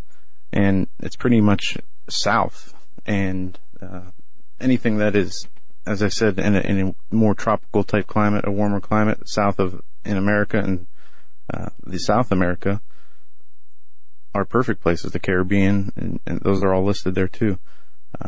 But is there a connection between the Ukrainian soldiers dying, 20 killed, 200 hospitalized, and this other virus? I guess that's the question. I wouldn't rule anything out at the moment. I just would not rule that out. I don't think we can rule it out. They say that this Ukrainian incident were infected by a virus that is immune to medicines. So, I don't know. They don't say that there isn't one because they haven't found it. They say that there is no, which I guess is the same thing. But well, I'll just say this, that throughout history, and if we look at this with a somewhat scholarly eye, if you will, there have been those who, with an eye to specific political objectives, have used, well, we'll just say this, terror, for example, or the threat of terror against targeted populations. In a way, biological warfare, including, these viruses or viri or whatever could be considered terrorism. Now, the scientific rationale for tyranny, it's always been attractive to the people in power because it creates a very convenient excuse to treat their fellow men lower than animals, if you will. Eugenics, which is really what we're talking about, it's an insane idea of hereditary superiority and inferiority. This really originated back in the 1800s, late 1800s. It was spawned by a British network of families, and this is kind of, when I look at Planned Parenthood, I think of eugenics, and when I think of eugenics, I think of families such as Darwin and Darwin's cousin, Sir Francis Galton, and Thomas Huxley, and yes, Sir Arthur Balfour. Okay, remember, what's he famous for? The Balfour Declaration. But having said all of that, when you take a step back and look at other 19th century strategists, I suppose, there are certain figures that pop up, okay, just like Bill Gates, Bill and Melinda Gates Foundation and the Ford Foundation and the Carnegie Foundation, all of these foundations that pop up in the discussion of these viruses. So too do people pop up like Cecil Rhodes and Milner and other people like that.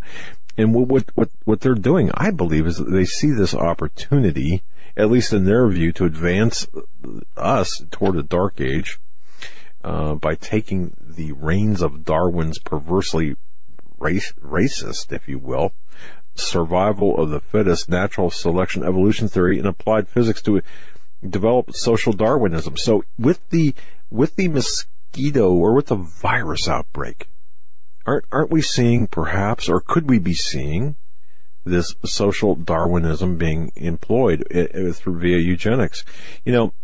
Look, folks, U.S., the story of eugenics really started back in the turn of the century, in 1904. The Cold Spring Harbor Laboratory. Well, that was started by, he was a prominent eugenicist. His name was Charles Davenport.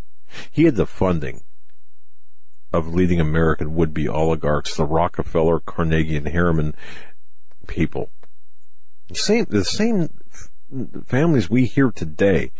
By 1910, the Brits, they created the first network of social workers expressly to serve as spies and enforcers of the eugenics race cult.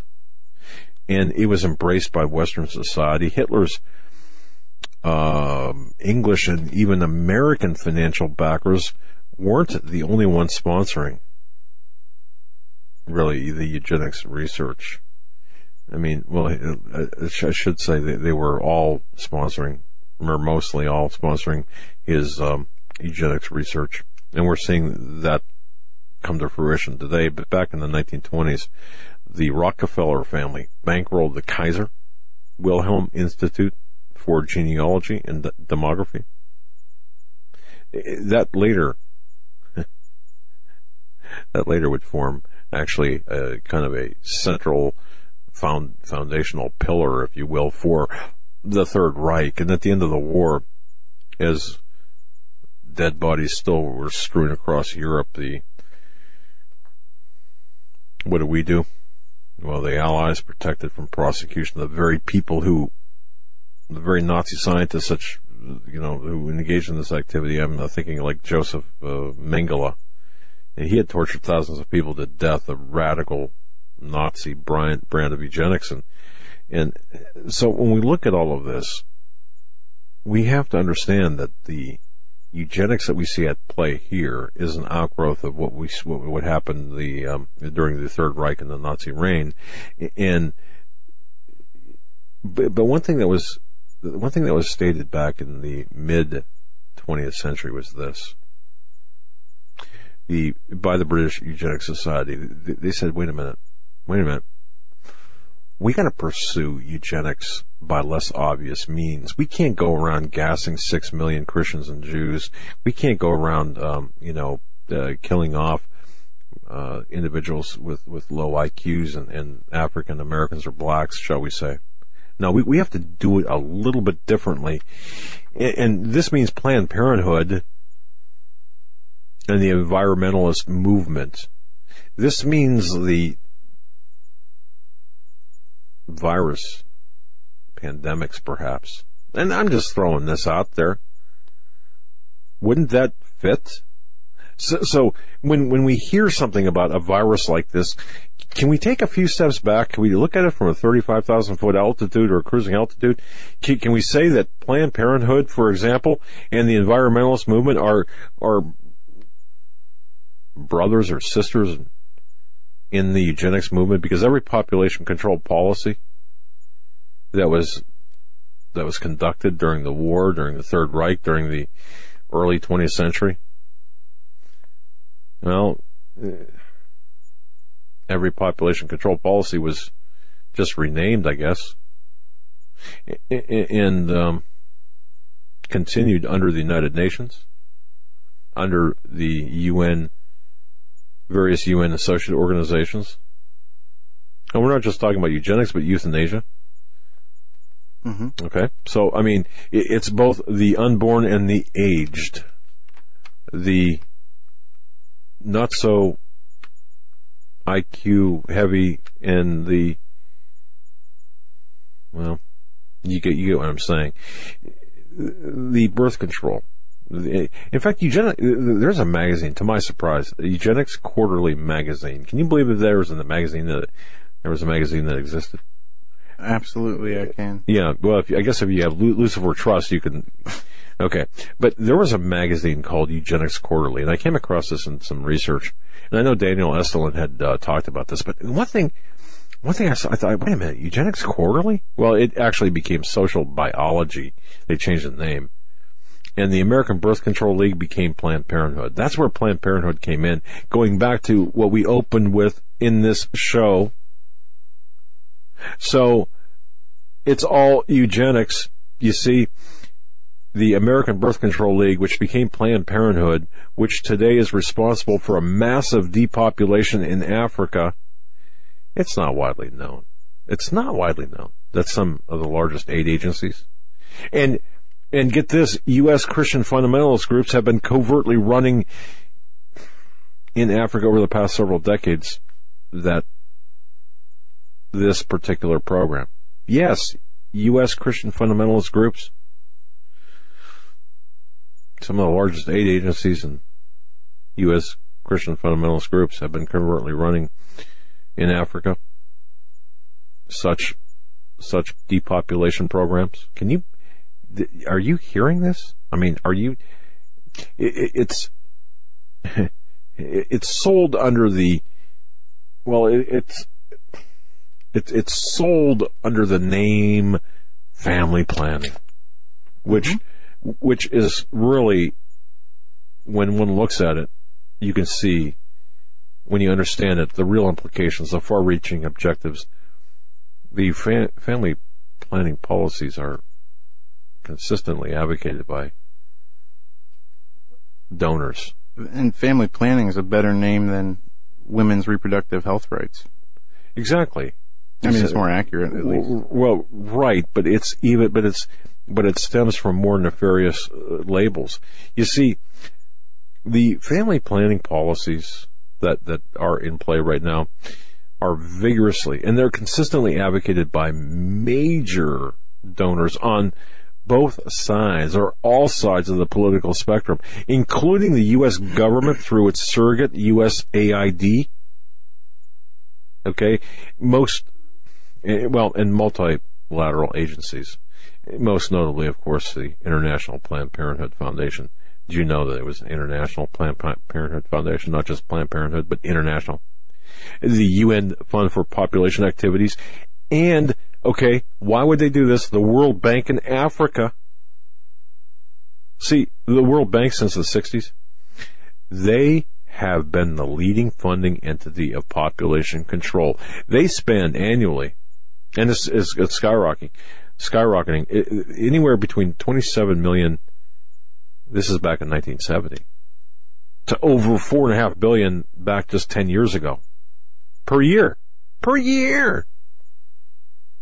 And Robert McNamara, okay, World Bank presidents, former President Robert McNamara, they were at one time trustees of the Rockefeller-controlled Ford Foundation. You confused yet? No, because all of these are connecting. More significantly, population control policies have become a key condition required for the disbursement of structural adjustment loans.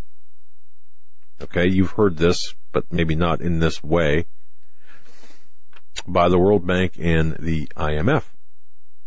You see, structural adjustment loans, if basically it's this. If the United States and the World Bank, if you're going to get a loan, you're going to have to adhere to these policies of eugenics and family planning, so to speak. Well, that's the bottom line. So let's look at this from a larger perspective, shall we?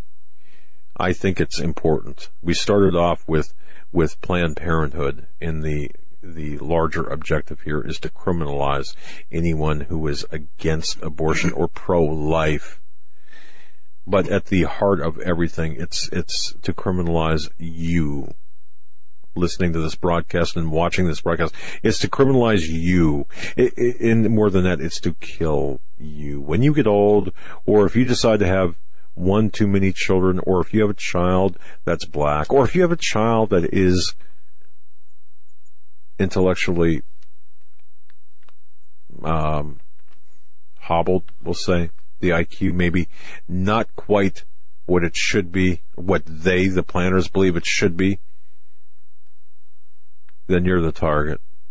And Africa we can look at Africa right now in terms of eugenics as kind of like the actual, where the first shots of eugenicism really were fired in earnest, where entire populations, I didn't realize this, but back in 1972, and there was this objective or agenda to deal with the so-called population emergency.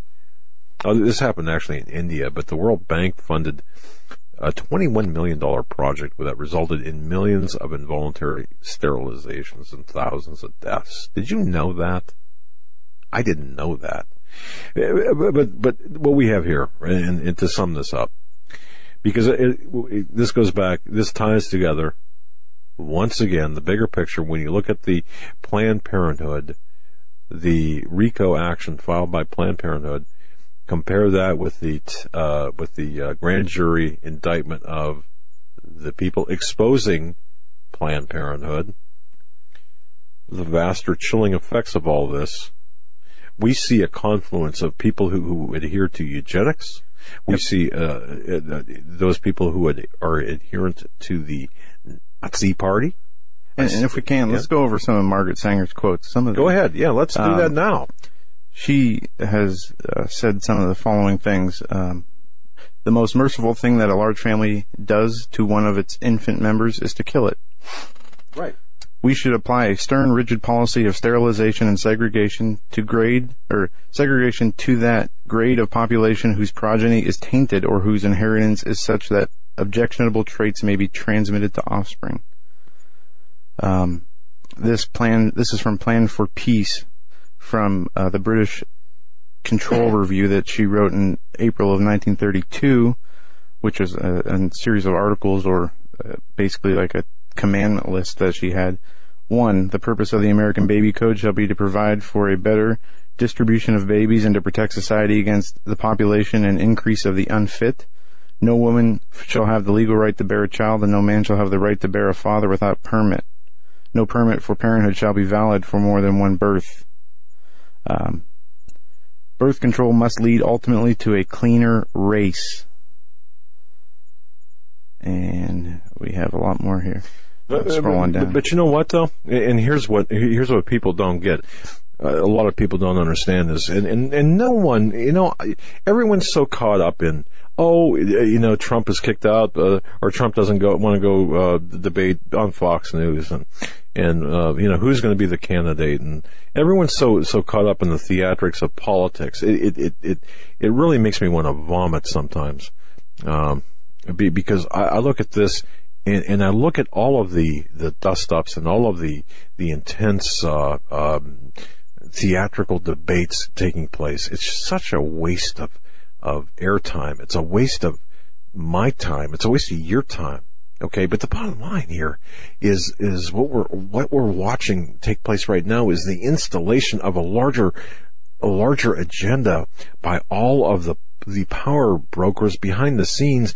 And while everyone is watching the stage performance of Donald Trump, everyone's watching the stage performance of Hillary Clinton, everyone's watching the stage performance of the debates, the politics, everyone is just watching this. No one is watching what's going on behind the curtain. No one's opening the curtain to show what's behind the curtain, and being blocked by this poor performance of the people on stage. We need to see what's going on behind the curtain. We need to expose this. And when people get close to exposing this, as the Center for Medical Progress did, they say, wait a minute, foul. No, we are going to embroil you in litigation until you cannot see straight, you cannot pay your bills, and we're going to bankrupt you. And if that's not good enough, we're going to work with the Justice Department to make sure that we're going to throw you in jail. And we're going to use you as this example because we got stuff to do. And that stuff to do is, of course, not just eugenics, and of course the establishment of this new system of global governance, which of course transhumanism is part of. And what's part of, what are we talking about with transhumanism? Of course, we're seeing it right now. We can look at the headlines and the yes. Economist here. I have a few headlines. It's too late. Artificial intelligence is already all around us. That is an NBC headline from today. Where it talks about AI. The Elon Musk, Stephen Hawking, and Bill Gates have warned about the potential dangers of unchecked artificial intelligence.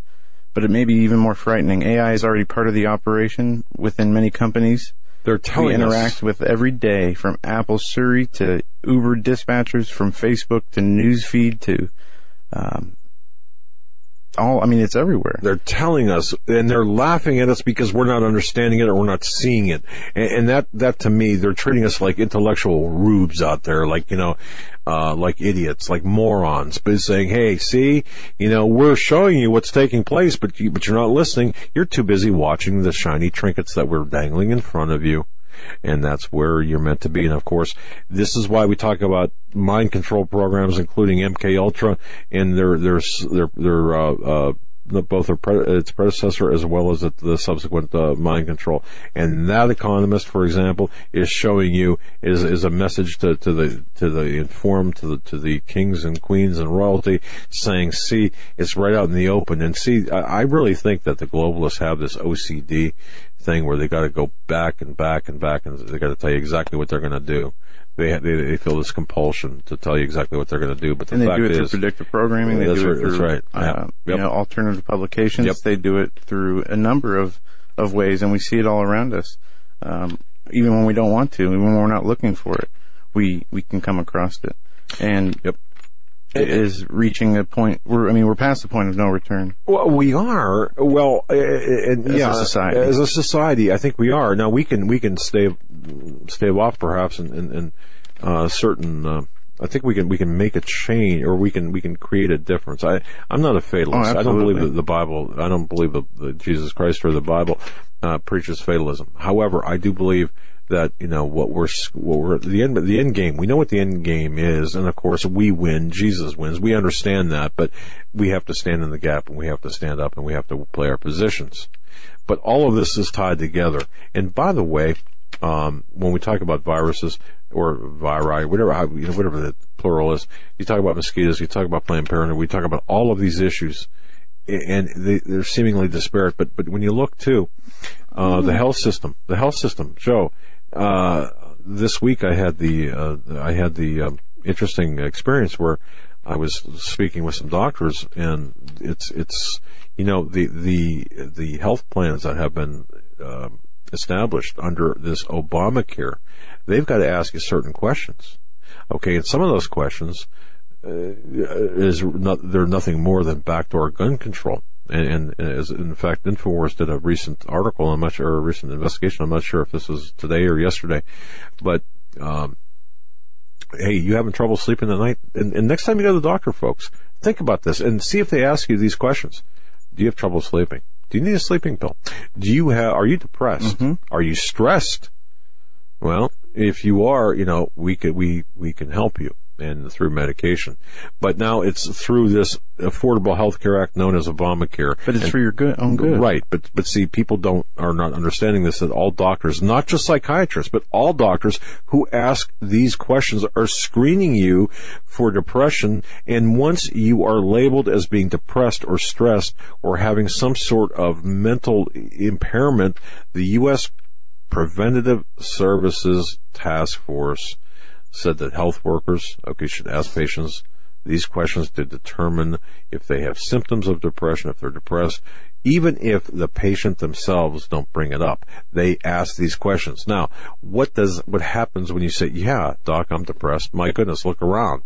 Okay. We have a new world order, whatever. But, look, the New York State Police confiscated recently a Navy veteran's guns back, 2 years ago now, after he received treatment for insomnia due to anxiety at a local hospital. Now think about this. Here you are, for whatever reason, you can't sleep. So you go to you're not a psychiatrist, but you're a physician, and say, man, I can't sleep.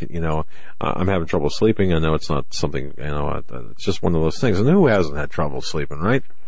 Oh, absolutely. Okay, so you get treated for insomnia, but the cause of the insomnia is anxiety. Well, in the case of this New York State Navy veteran, the police used a mental health database, which was created by New York's largest gun control law, the SAFE Act, to declare this Navy veteran, who is also, by the way, a former police detective, mentally unfit to own firearms due to his hospital visit, based on the doctor. So what we're seeing in all of this is this long disarmament, or this disarmament through backdoor policies and procedures. And they're laughing at us because, you know what, in the end they want to take our guns, and people say it's not going to happen because they've got too many guns. But when they do it one by one, or if they do it all at once, it doesn't matter. In the end, they're not only coming for your guns, they're coming for you as well. So, and all of this is tied together because they want it all. They want it all. And you know what? They're going to get it all. Yes, they are. And we are a captured operation. We're captured from within. We're captured by the lawmaker. And folks, do you see? Have you seen? Your Republican-controlled Congress putting up a fuss over what we mentioned earlier in the week about the fast track authority being granted to Obama this is last Wednesday, right before the snowpocalypse or whatever that was called. To grant him the power to declare war anywhere in the world and dispatch military assets anywhere in the world, not just in Syria, but also here in the United States. So when you take a step back and look at everything that's taking place, yeah, I need whole tones, buddy. I need whole tones, man. Because I'm stressed and I need, but anyway, we're seeing this huge, I believe, kind of a final thrust, or this thrust in the end game. When I say end game, this period that we're in can last for a long time. I mean, it could last for years, it could last for decades. I don't know. It could last for weeks or months. But then when you throw the economy into this, the economy is kind of like a red flag here, because all of the nation's economies right now are teetering and on a brink, and they need to get rid of, the globalists need to get rid of really three things: our guns, our money, and our faith, right? And they're doing a heck of a good job at getting rid of all three in backdoor ways, and ways that you never see coming. And when you do talk about this, you're kind of laughed out of existence almost. It's just amazing. The more I research, the more I look at him and he research, and he's like, boy, I wish I should tape him one day. It's like a cartoon, It's like a never-ending. It's like, yeah, and you see papers flying, but the bottom line is the more we research, the more we look, the more we see, the more dots we connect, we can see what we're up against is this Luciferian agenda that is so, well, folks, it's effective. It's in your face. It's here. Face, blatant, right? We're right around the corner from the last steps of their control system to be implemented. It's already law. Yep. Just has to be brought in.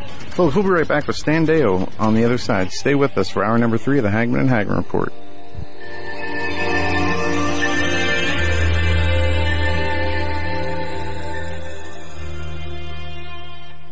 This is the Global Star Radio Network.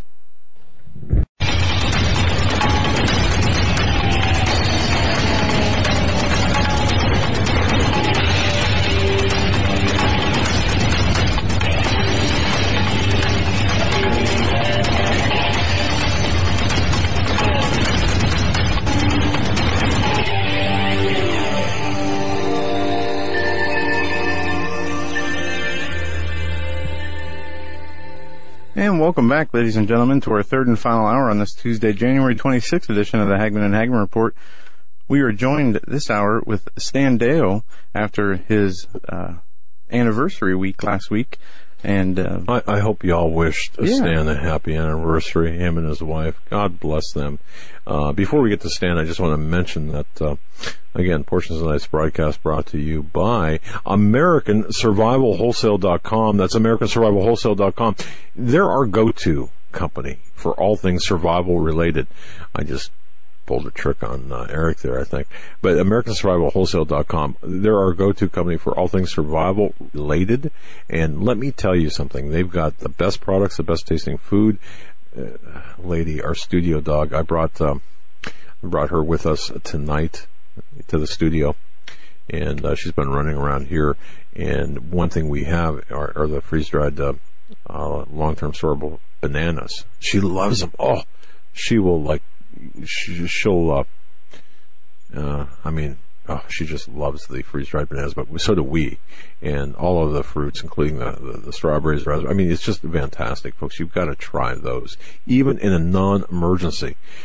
Put them in your oatmeal, or just snack on them. They're fantastic. But they've got the best freeze-dried long-term storable food on the planet. That's AmericanSurvivalWholesale.com. And I'd be remiss not to mention HealthMasters.com. Done so much for so many. HealthMasters.com. HealthMasters.com. You want to take, if you're out to purchase nutritional supplements, that is our go-to company for all things nutrition related. HealthMasters.com. Best nutritional supplements on the market, on the planet, if you will. And, it's just the best of the best. And I've seen the videos of the manufacturing plants. Oh my goodness. It's like, sterile and the best ingredients. It's healthmasters.com. But Stan Deyo, StanDeyo.com. Every Tuesday, what a great guy. We had a great conversation last week. Stan, you know what? I'm just going to open with this, but you can take us wherever you want to go. You had recommended some research, that I do some research, and I did. And it just was some interesting stuff that I went over with respect to who might be the Antichrist and false prophet. But it's been a discussion that we've had on air and off air. But talk about a premier researcher is Stan Deyo. So anyway, Stan, thanks for being such a great guy, and I hope you and your wife had a great anniversary. And of course, it's just things are getting weird out there. Oh, they are getting weird. But we did take time off the day after the anniversary as well to go see a movie, and I was just saying to Joe that we're Star Wars fans, and so we went to see the new Star Wars movie in 3D, and it was just perfect. The special effects and everything were better than the first one, and I did see the first one when it came out years ago. My wife saw the first one and this one. I'm not a big movie fan. I don't care for, I don't know, I'm a weird guy. I just don't care for movies. In fact, Stan, I took a date to the first Star Wars movie. Embarrassing because she had to wake me up. Okay. So I did not see the movie. That's bad. I would admit that. Well, look, I'm confessing it all right now. I actually took a date. Well, of course, that was during the days I worked 24 on, 24 off, or 48 on and then 24 off, and so I was pretty wiped out. But yeah, needless to say, there was no second date. Do you reckon? Anyway. Oh yes. Well, that's definitely against the etiquette and the dating rules there. I'm sorry to hear that, but anyway, look, when that movie first came out, we got to include the rushes of it in our portions of the trailer in our first TV production, 1978, with Channel 9 down in Perth. And the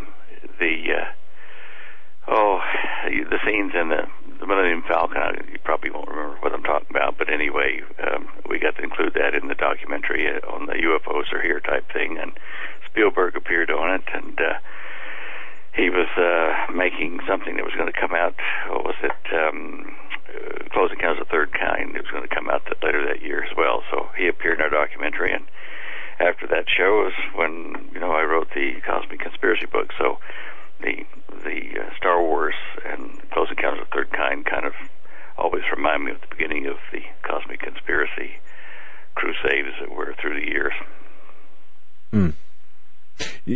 Your first edition of Cosmic Conspiracy, help me out. That came out like in the 1978.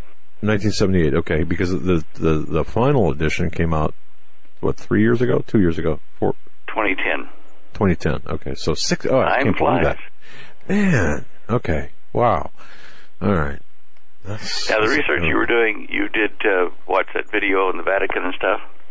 I did, and watched it more than once. I took some notes. I don't have the notes in front of me, but very interesting. The all of the documentation that they've got, what are they sitting on?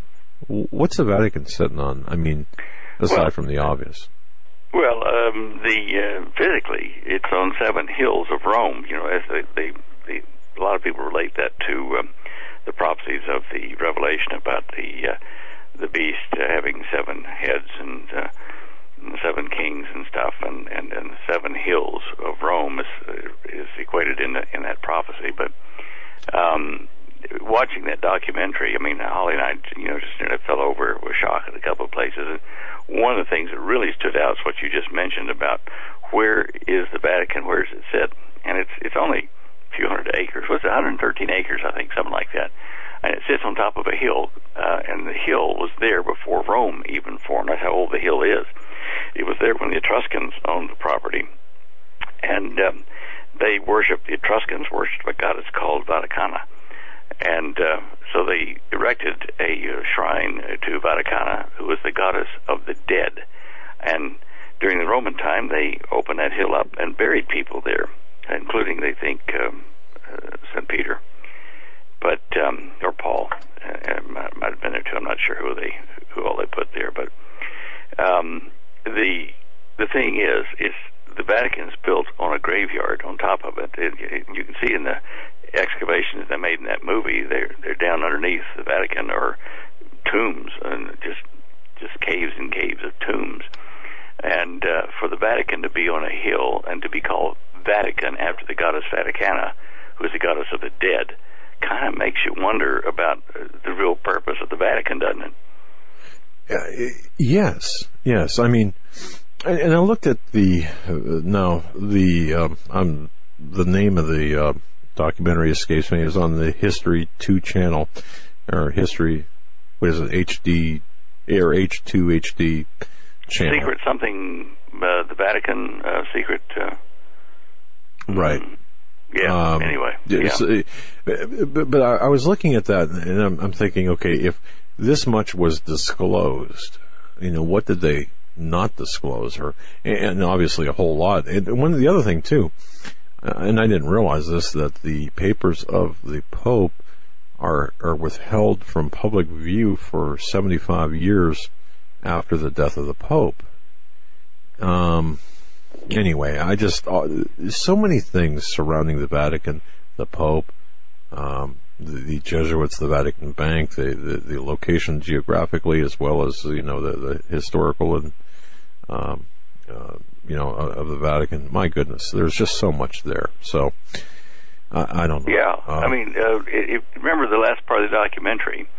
They had that kind of the keep-looking thing, which is a building inside the Vatican area, but supposedly not part of the church. It's the business arm, the Vatican Bank. It's been nicknamed, and they control undisclosed amounts of money all over the planet. And although the Vatican operates on a budget of something like $335 billion a year, they usually run short by about $3 billion in income. So you're supposed to feel sorry for them if they run at a deficit. But that's what they disclose for the Vatican, the church part. The bank part, they will not allow to be investigated or, documented for the public. And Lord only knows what countries, I'm not talking about individuals, but what countries they hold paper on in their bank. And that's where the real financial power is. And elsewhere in the documentary, they said,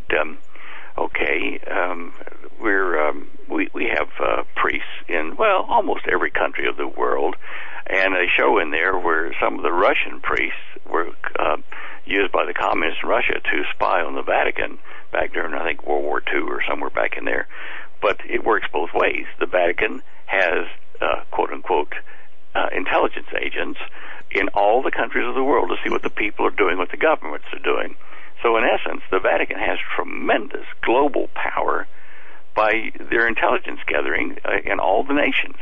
And they do kind of, quote-unquote, advise a lot of leaders, and more importantly, they control the thoughts of the religious, the faithful Catholics. If the Pope says it, it's almost, factum dictum. It's true. And, I just thought about that, and I thought, goodness gracious, the Vatican really is like the power of the first beast. It's rising to be a world power that controls all the nations of the world. And it's dressed in purple and gold and all that kind of stuff. The members of it are. So, I guess what started this discussion with you and I off air was we were talking about the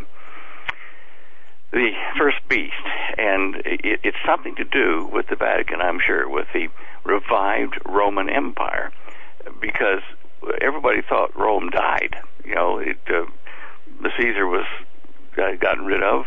Like the head was chopped off of Rome, and Roman Empire died. But yet, when the church, one Caesar said, "Look, let's make it go into the church. Let's make the Christian religion the official religion of Rome." And at that point, they started dumping in the concept and the structure of a Roman Empire. Instead of a Caesar, you had a Pope. And that's why there were so many battles in Europe between France and the Vatican and stuff like that. It was because the French were trying to stop the political power coming from the Vatican. It is definitely it had a bad economic time around the early 1900s, but it's recovered, and its wealth is just immeasurable at this point. I don't know who they're going to make a deal with, or whether the actual Pope will be a Solomon, but I am pretty sure that the name Shalman or something like that will be the name given to the first beast, but it will have this Vatican overtone to it, whether it be a 10-nation consortium, like the toes of iron and clay and the dream vision that Nebuchadnezzar had and Daniel interpreted. But certainly the iron legs, or the east and west legs of the Roman Empire, that suddenly reappears through the modern Vatican across the whole planet. So the mystery deepens, I guess is what I'm saying. And that documentary, I wish I could remember the name of it. It really, it really should be watched by a lot of people. And it was made, what was it, like 5 years ago or something like that? It doesn't even have the current Pope in it. And at that time, it was impressive, wasn't it, Doug? Exactly, it was, and it's. I watched it on the computer in my office. I don't have it here, as all of my notes are in the office as well. But yeah, I don't remember the name, but I'll tell you something. And people, I'm sure if you just search, folks, for History Channel Vatican documentary, you'll find it. It was impressive in terms of the. Again, what they disclosed, but it just led me to believe if they allowed this much information out, what are they keeping, hidden and secret? And that's, I don't know, man. I'll tell you. Actually, I just found the date of it. Anyway, 2001 is a National Geographic production, which I think the History Channel played. But 2001, and that was what 15 years ago. That's 2001. Wow. That's what it said, copyright 2001 on the tail end of it. I just pulled it up. The end of it, I don't know what the name of it is yet, but, wow. I'm surprised that they let so much of it out. I mean, it showed the assassination attempts on the popes, and how they elect, a new pope, and there's just a lot of hocus pocus that goes on behind the scenes that they're never going to tell us, out in the open, but it's like a mystery, Mystery Babylon type thing. I don't know. Well,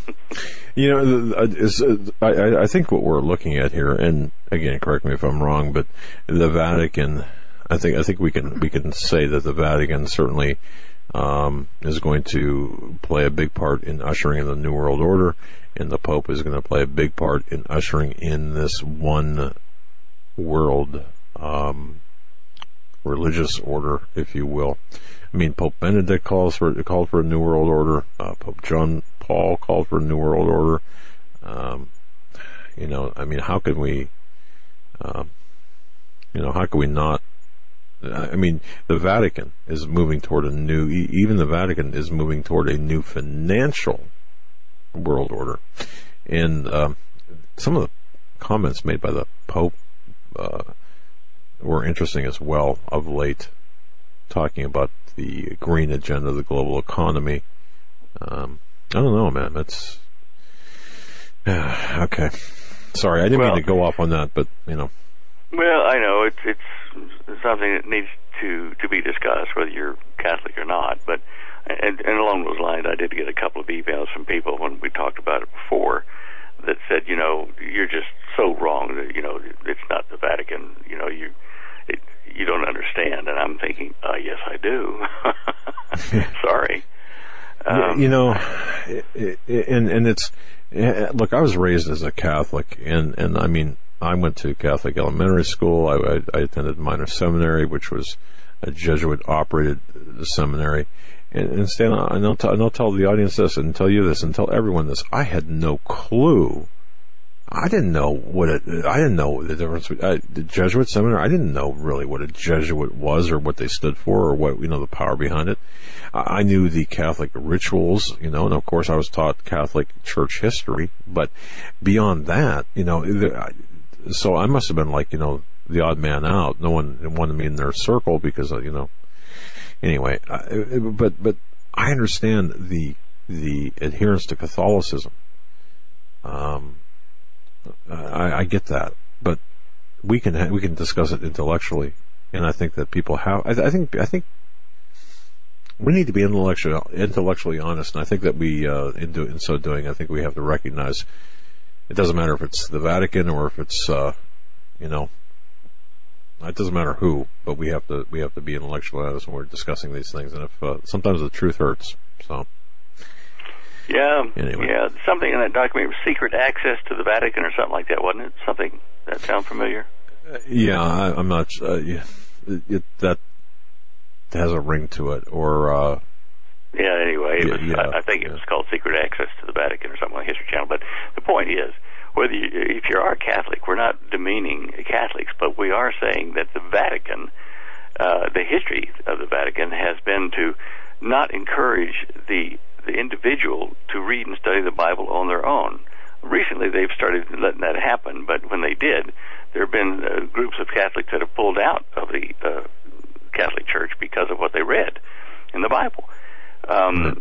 Before that time, they kept you ignorant. You just go through the ceremonies and do confession and stuff and your rosary beads, and you'll be fine. But that is not in the Bible. It's just totally not there. And so many people that I've known, including you now, that have been in the Catholic Church have waked up because of actually reading the Bible themselves. You're not too stupid to read the Bible, and you don't have to have a degree in theology to read and understand the Bible. And so I encourage everyone, read the Bible and get the truth there. And don't trust any man, anybody. Just read and understand yourself and prove yourself worthy to be, a good servant of the Lord. Anyway, Amen I'm to on my that. soapbox. No, and one more thing, in my studies and research, we see how many different variations or translations of the Bible, from the King James Version to the New King James Version, which I consider perhaps one of the most dangerous versions of the Bible, to the NIV and so on. But when you look at these various Bibles, in the New King James Version, there's over 100,000 word changes, and it's not just the thee and thou, but just the numerous. In fact, there's entire passages or entire verses that have been changed and or omitted. In fact, the word Lord, I believe, is removed 66 times, and on. I can go on and on, but I said all that to say this: one of the verses in the Bible is we're not to utter. We're not to be repetitious in our prayers. Basically, is what they're saying. Do not make vain and repetitious prayer. Yeah. Thank you. And again, I'm operating off of no notes and. Anyway, so yeah, and it's been intentionally mistranslated by other Bibles into saying don't talk, don't talk babble or don't talk foolishness. But in the Catholic Bibles with the imprimatur, that's what they're saying. Don't engage in foolish discussion or discourse. However, the actual primary Bible back 1611 or prior to 1611. The Douay version of it, eh? Well, yeah, exactly. Douay Rheims version of it is, much different than the original one. But anyway, so I just thought that was interesting. Just one example of many. But go ahead, sir. Look up the Lord's Prayer. Our Father which art in heaven, blah blah blah, that we all seem to know. Look that up on the internet and see how many translations there are of that from the Aramaic, which is, it's not a easy language to translate from these days, but the Aramaic language is what Jesus spoke, and there are 15 different translations for the Lord's Prayer, and there are some significant variations between what you and I normally use and what the other 14 translations give. But just that alone tells you that translating from language to language can be a problem. Right. Yeah. Yep. I remember as a kid, the Lord's Prayer changing while I was in church, from forgive us our sins to forgive us our trespasses, or one way or the other. Yeah. The removal of the ending. I mean, it's amazing how much the word of the Lord changes in a place where it's not supposed to change a bit. I know. Well, our brothers and sisters of the Christian faith, whatever church they go to, they perish because of the lack of knowledge. And the only way for them to get it is to read the good book themselves. They can listen to other people, discuss it like you and I are doing, but in the end, we must read the Bible ourselves and, make a concentrated effort to understand the structure of it and the reasons of it according to what we can understand personally. I know that when I go back and read sections of the Bible that I haven't read in 10 or 15 years, because I don't read the Bible through from A to B all the time, or every year or anything, but when I go back and check some of the quotes that I've been using, sometimes I'll think, oops, memory played a trick on me, because that's not what the Bible says. And so it's important that all of us, whether we're new Christians or not, or whether we have not read the Bible, is to get in and read it and try our best to understand it with the help of the Holy Spirit, because that's where the truth lies. And you need to get the oldest versions of it you can to try to reduce the amount of perversion of the word that is going on in the modern world. Absolutely, and that's why the concordance is good, to take it back to the root definitions of the words. And and you said something, the people perish for lack of knowledge, and this is at a time where the ability for knowledge and the access to knowledge is so easy, and yes. It's everywhere. I mean, Bibles are everywhere, and knowledge is everywhere, but I guess it's a matter of what knowledge is actually important that we need to focus on versus everything else. Yeah, I'm sorry, Stan and Joe. Joe handed me a note earlier, and I just want to confirm something here. The situation in Oregon at the with Ammon Bundy at that preserve is the Malheur National Wildlife Refuge.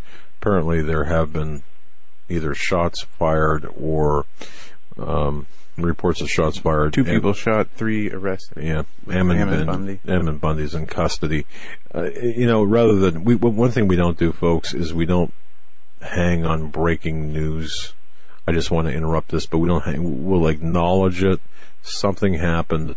Ammon Bundy appears to be in custody, according to the Twitter feed that we're following. It's actually up on the res now, too. Santilli, apparently, who's out there, may or may not be in custody. Whatever. Okay, but we will follow it. We will distill it. Find the important information out and report back to you. So, sorry, Stan, I didn't mean to take away from you. That's all right. Yeah, it's an important issue. I don't know that I would have handled the situation the way those guys did, but right. It's what they've done, and of course, it's a volatile situation. Maybe it will be settled rather quietly and calmly. I don't know. Yeah. Well, I think there were disparate. Well, there were opposing agendas. I think there was infiltration, and I think there was deliberate. Some things that were being done deliberately to provoke a confrontation, and that's not an indictment against the Patriots. It's just, to me, a matter of potential. That's what I was seeing. What's interesting about the timing of this is the Bureau of the Land Management, BLM, they released what they were really after, and that's the minerals in the land out there. And that just came out a day or two ago. What was that? The minerals that are down in that land, and how much mineral. And we're talking gold, a whole bunch of stuff. Yeah. So anyway, so there you have it. Back in the late 50s, early 60s, my dad and his brothers and our whole families, in essence, had a publishing company called Timely Publications out of Dallas, and we were the vanguard at that time of putting out books and distributing books that were waking people up about the conspiracy and the Illuminists and all that kind of stuff. And that's back when it wasn't popular, really wasn't popular. And we had, like 250,000 people write to us, and we didn't have internet in those days, and we had letters. We had a warehouse full of people packing books and everything to get them out across the country. And one morning, Dad came into the office, and a bunch of our files, cards of people's names and addresses were gone. And one of the officers of the company we'd set up, he was a vice president, I guess you'd call him, but his last name was Ringler, R-I-N-G-L-E-R, believe it or not. He was a ringer. He'd come in when the movement first started and was very pro-everything and gung-ho, and wormed his way to the top management of the company. And then when it was the right time, he absconded with the key names of people across the United States that were dealing with us and were customers and shakers and movers of the conservative movement. And so when you say that this situation with the sit-in might have had some plants, inside the Patriots, I can almost guarantee it. They did it to us, and that's just been their method, is to get somebody inside, up close to the top, to bring it down when it's the right time, to cause a problem. So you're not wrong. That's just one of their standard tactics. Stan, it seems to be the standard operating procedures to divide and conquer, regardless of the situation, regardless of the issue. regardless of the group. I mean, no one seems to be no group or no entity seems to be impervious to infiltration. It's incredible. But anyway, I don't know. Some of the I've run several security checks on Holly lately. I'm not sure. Yeah. Dear. I'm just being silly. She must not be in the room, huh? No, thank goodness I'd be hit with that. No, she's and folks. If you're not familiar, and I can't imagine anyone not being familiar with Holly Dale, has written a great book, Dare to Prepare. It's really a must for anyone who's interested in preparation. That's Dare to Prepare. If you go to standeo.com, go ahead and order Dare to Prepare, and you can get it in several different formats. So, and of course, Cosmic Conspiracy, as Stan mentioned earlier, that's just a fantastic book as well. So the final edition really puts the cherry on the cake or on the ice cream sundae that is, in fact, the world in which we live. So, Stan, thanks so much for writing that, and Holly, you too, thank you so much. So, I urge everyone to add those to your library. Yeah, now, in your lecture series, too, by the way. Sorry, say again? Sorry. No, in your lecture series, too, which is just a phenomenal DVD. But I didn't mean to interrupt. Go ahead. Oh, that's all right. That's all right. Got to do the commercials.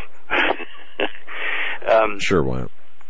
On the chat channel for your show tonight, they've been asking about this Planet X business, and it's kind of a rather interesting thing because the professor is out at the California University there that discovered it. It's at Caltech at Pasadena Institute of Technology. Dr. Brown and Batjen, Konstantin Batjen, they've discovered this ninth planet mathematically. They haven't actually seen it yet, but they're telling people where to look with the telescopes to try to actually visually see it. And they've done this on the basis of mathematical calculations about the perturbation of the orbit of Uranus and Neptune and even Pluto, saying that gives them a direction to look for this massive thing that has, maybe the size of Neptune-sized planet out there somewhere. Now, where I disagree with them, I've written to them, I haven't heard back yet, is that they say this Planet X is orbiting out beyond 200 times the distance of the Earth from the Sun. And now, my calculations show, I use standard astronomical equations for planetary orbits, that a planet in an orbit of not 200, but 232 to 235 times the distance of the Earth from the Sun would have an orbital period of 3,600 years. Now, in their article, they say, no, it orbits the Sun every 15,000 years. Well, that just does not conform to the standard, equations for planets orbiting the Sun. It's just way off. It's like, 5 times or 4 times the distance or the orbital time that we calculate for a planet in that orbit.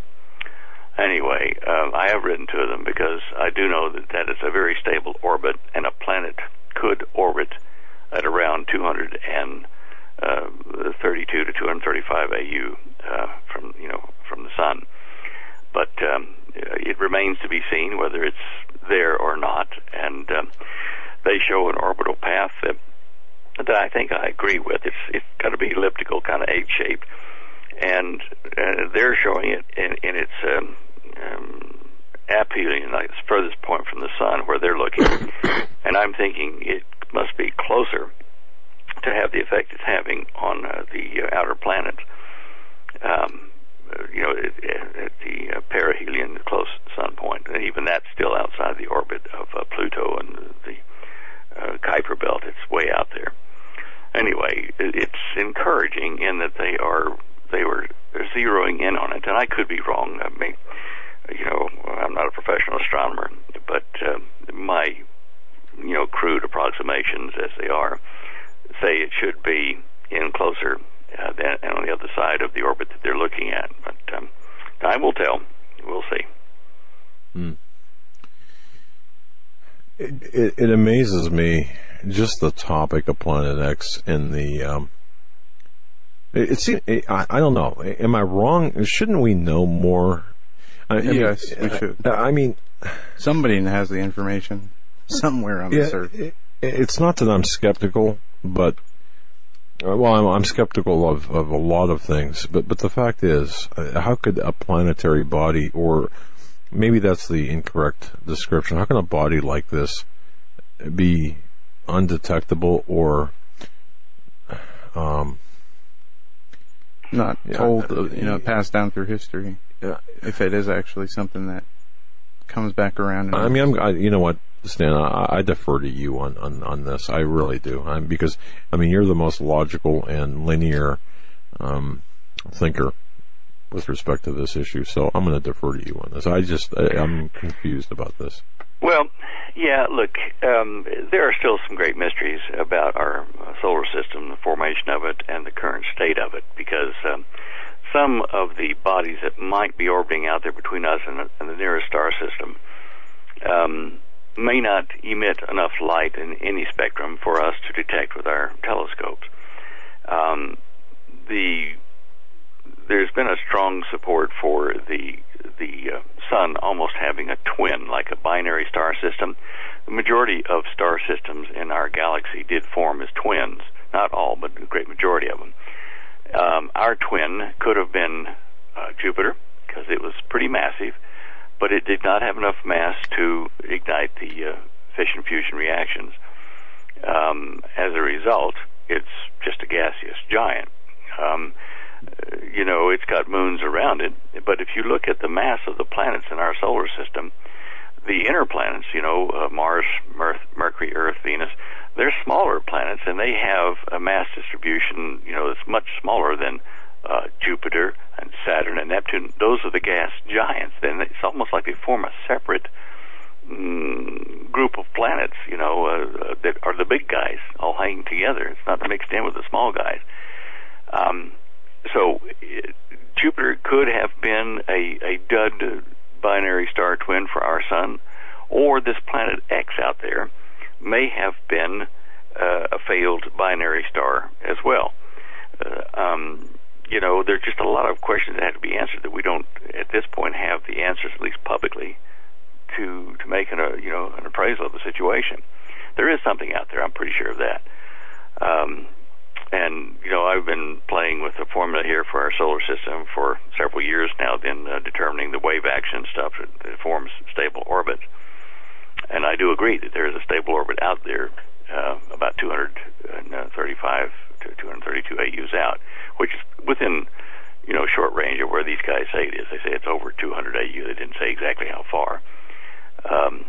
But anyway, it's this ongoing article or argument or discussion about Planet X. It can affect the inner planets indirectly by affecting the outer planets with gravity perturbations of their orbits, and hence maybe put some physical pressures on the sun through magnetic fields, gravitational fields, and that kind of stuff. But that's another whole argument that I guess we don't really need to bore everybody with at this point. But yeah, there could be something out there, guys, and there's still no optical proof that we have a location of it yet. The question I have, shouldn't we have optical proof? It's hard to resolve small bodies like that. I know you read reports that they've detected an Earth-like planet in orbit around some distant star system. The way they do that is they measure the amount of light diminished in the sun as these planets pass in front of it, and they can tell then that something of a certain size has passed between us, our telescopes, and that star we're looking at, and they assume it to be an orbital planet, and they can determine the period of it and things like that. But we don't have that luxury with anything in our solar system out to the edges of our solar system, which are at least the distance that light would travel in a year from the sun outward. It takes 8 minutes or so to get to us. Imagine a year's distance of light getting out from us, and at the end of that year's travel at the speed of light, you would be to the edge of our solar system. That's a long way out, and for no light coming from it, how can you see it? I mean, we look at optical light and stuff, and we have enough trouble with Pluto and Uranus and stuff out there, to get good imagery unless we have a satellite or a probe go past it. For a probe to get out there where we want to look, where you're talking about, we're talking months at the speed of light, and we don't travel that fast with our little probes. We just got to wait. That's why we're not determining where they are. Gotcha. Okay, now that makes sense. Hearing it from you like that, okay, I understand that. All right, so we wait and see. I guess at this point.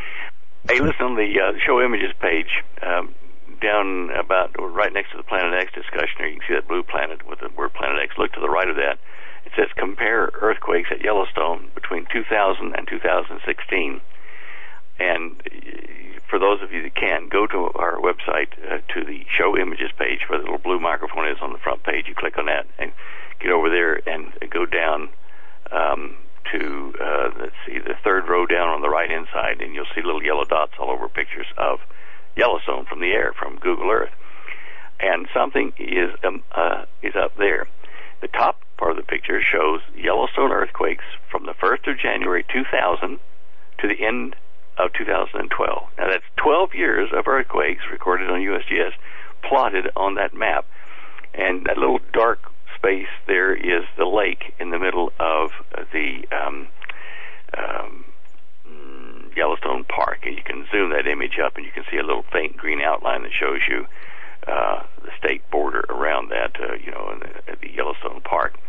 Now if you go down to the second image, from January the 1st, 2013 to 11 January this year, that's only, 2 years and 11 days.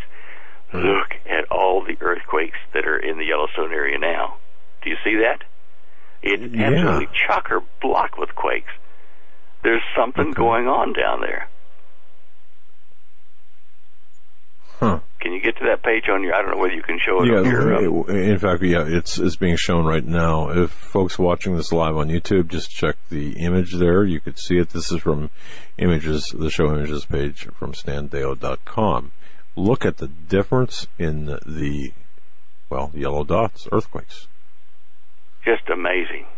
And you can see, I know you're putting your cursor up there, you can see bands of yellow quakes moving to the west, moving out of the Yellowstone area toward, whatever it is, Utah or something there, or maybe Idaho, I guess it is, something up that high, maybe over toward Washington. But there's something moving under there, and it's causing these quakes. So I thought that was important to discuss tonight, just a little bit anyway. Keep an eye on Yellowstone. Well, considering that, and I know we're not into predictions or whatever, but based on the just this evidence alone, what would happen? I mean, an earthquake, a significant earthquake in Yellowstone, it would be a lot different than an earthquake, we'll say, in California, obviously, right? Because of what's underneath there. Yeah. They found the magma pool is 4 times what they thought it was before, I think. Or second one down underneath all that. We're seeing some changes in the crust of the earth, and this is definitely, and as you put these pictures together like this, you don't realize what a rapid change in the last 2 years it is compared to the last 12 years before that. You can see that there were earthquakes going to the west out of the Yellowstone area in the top image, which had just a few of them from 2012, but 12 years worth of earthquakes, right? But it's the last 2 years that kind of filled out the area. Just amazing. Anyway, that's earthquakes. I'm not sure I want to buy real estate next to Yellowstone. I'm sorry. Go ahead. I don't think it matters. Hey, did you see on the news today about all the homes that are threatened in California, that area there, are falling into the sea because it's washing out the shore? Yep. Why would you want to stay in your house? I mean, you're going to die. You talking about the lady that was complaining? Yeah. That's a good question. Yeah. It's also home, though. People probably aren't, I imagine, I heard that clip from that lady said, I can't believe they won't let us go home. How far will that go? I mean, I guess how long is a piece of string? I mean, it's stuff that's pounding at the sand. They're built on a bank of sand. How dumb can you be? Don't build your house on sand, and what the Bible says. Duh. Yeah, that's a good point. That's amazing there too. Elsewhere in California, they are preparing for the aftermath of El Nino. And you've had a drought, now you've got an El Nino with with rain and stuff, and it will continue for a while. We may have another El Nino next year. I don't know yet, but they are getting stores in San Francisco and Los Angeles and San Diego are getting in supplies for people. Prep supplies.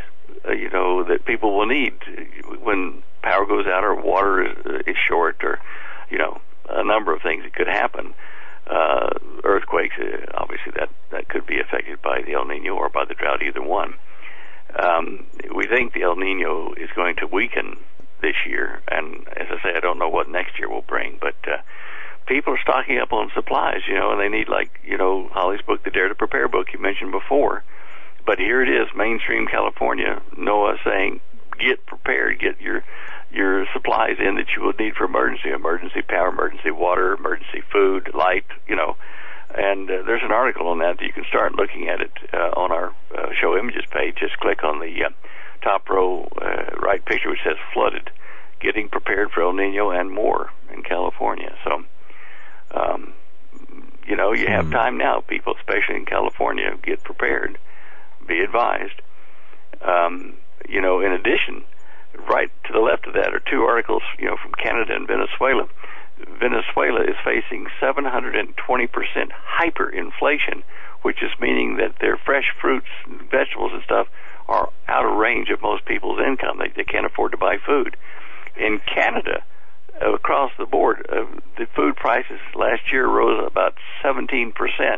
And this guy here, in the picture I've got on that page showing the guy with tomatoes there, he's showing a box of tomatoes there. I don't know how many's in that box, but the year before it was $1.99 a pound for that box. Now he has to sell the same box at $4. At double the price for tomatoes. Right. And so it's a good argument for getting what you need in freeze-dried food and stuff like that, or seeds that you can plant and grow yourself if we have a good growing climate, which is doubtful these days. But famine could very well be on the way on a planetary scale because of drastic weather changes, climate changes in when spring occurs and what you get, and then of course the shortage of food makes it so that whether you got money or not, you can't buy it. It's just not there. That's probably why people will throw their gold and silver into the street, rich people, because you can't eat gold and silver. What they want to do is have food and water and the stuff that they need. That's why we've been telling people for years, you and Holly and I and everybody that's working in this field, get prepared. Buy the stuff you need ahead of time. And now then the price is going up. So, anyway. That's one of the issues. In fact, we have a new sponsor called Heaven's Harvest. In fact, HagmannSeeds.com, HagmannSeeds.com. That really interested me when I was looking at the fresh fruit and vegetables. I was thinking, you can have, for example, a freeze-dried corn, and I'm all for having long-term storable food, but I really did not put a lot of thought into the seed part of things. I mean, I did, but I didn't. You know what I mean? So, wow, yeah. Huh. Well, we've got seeds stored in our fridge outside, or actually it's in the freezer. I hope that they will all be viable. Some won't be, I'm sure, but we've done that now then so that we've got seeds to hopefully plant whenever a spring comes. And this year, I'm almost suspecting we have an earlier spring than last year. Not sure, but things are warming up like that here. Joke. Yeah. Yeah. Yeah, it's almost many feet? 70 degrees where we are this weekend. Give you an idea. Really? Yeah.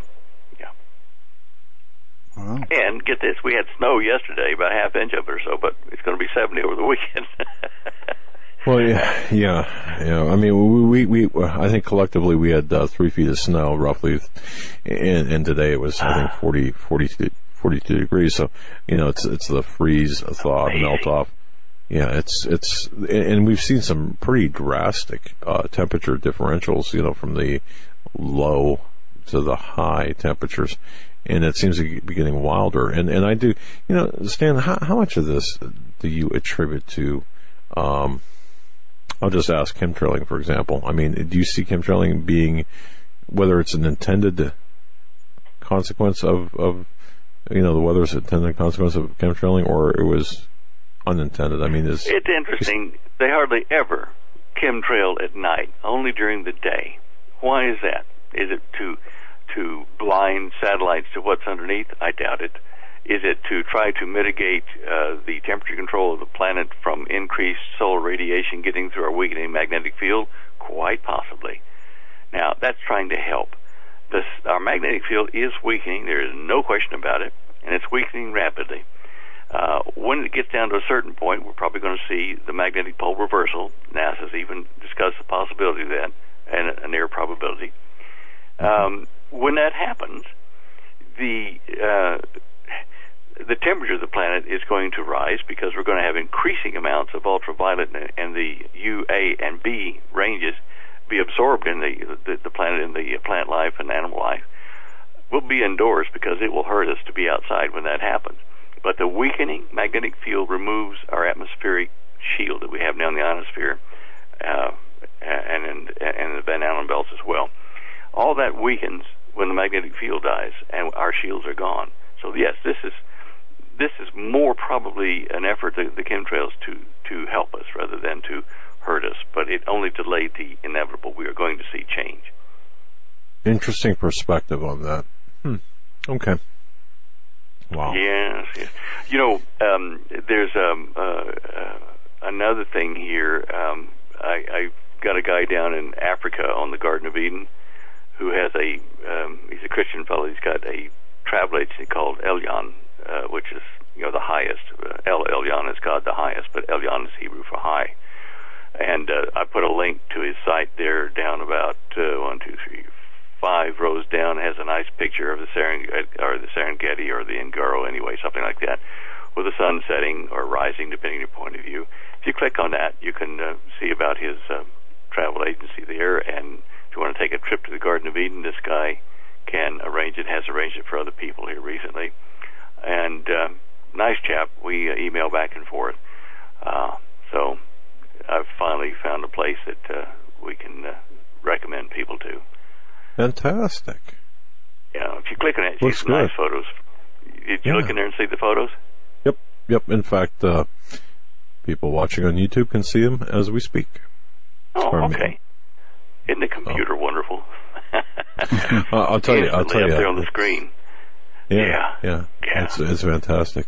And pretty soon, Stan, we hopefully here in the next couple of months we'll be able to have you on live, on YouTube. And what am I trying to say? Yeah. So no more pajamas with a flap in the back. You're gonna have to get dressed. Yeah, I know. Gosh, I have to get dressed if you're going to go live. Well, of course, that's optional, But, of course, yes. These days, definitely optional. not clothing. The participation. Never mind. I'll shut up. Okay. All right. Yeah. It's unbelievable. We spent an hour talking about what I think some pretty important things. We got about 3 minutes left, 2.5 minutes left. How do you want to close? Let me hit something there. Well. The only thing I haven't covered that I wanted to was just briefly the oil pipeline being proposed by Israel, being proposed to go from the Kurdish part of Iraq, the northeastern part, a pipeline to go through northern Iraq over into Jordan and then into Israel, because they want the oil pipeline. Now, I have to wonder about this, because if you click the image, you see the dotted portion of it there. That's a proposed link between Jordan pipeline and the Kurdish pipeline. The Kurds, separates in the green there. And then the kind of light white colored is the rest of Iraq, where you have ISIS or Daesh, as some people like to call them. And they've been secretly shipping oil up through, well, not too secretly anymore, but up through into Turkey. So the Turks have been buying oil from Daesh out of Iraq. And now the Israelis want to tie into the same oil pipeline and take their portion over into Jordan, which is coming. This part of the pipeline is coming from Kurdish-occupied Iraq. It's madness over in that area, just absolute madness. Yeah. Anyway. We really have to keep our eye on that for sure, and that's, that does fit in with biblical prophecies. And I remember you talking about things like this early on. I mean, wow, good Stan, calls all. We have made it to the end of the show. Oh, hey, we're getting the hook. We're getting the hook. Okay, guys. Great to have you back. God bless you, tell buddy. Holly we said hi. And have a nice She's week. sitting across from me here. I'll tell her, guys. Lord bless you. God bless you, Bye-bye. too. We'll be back tomorrow, 7 p.m. YouTube, Global Star Radio Network. Yeah. Eric and JD and Rhonda, God bless all of you. Thank you so much. Joe, thank you so much. God Have a good bless. night, everyone. Doug and Joe have left the building. This is the Global Star Radio Network.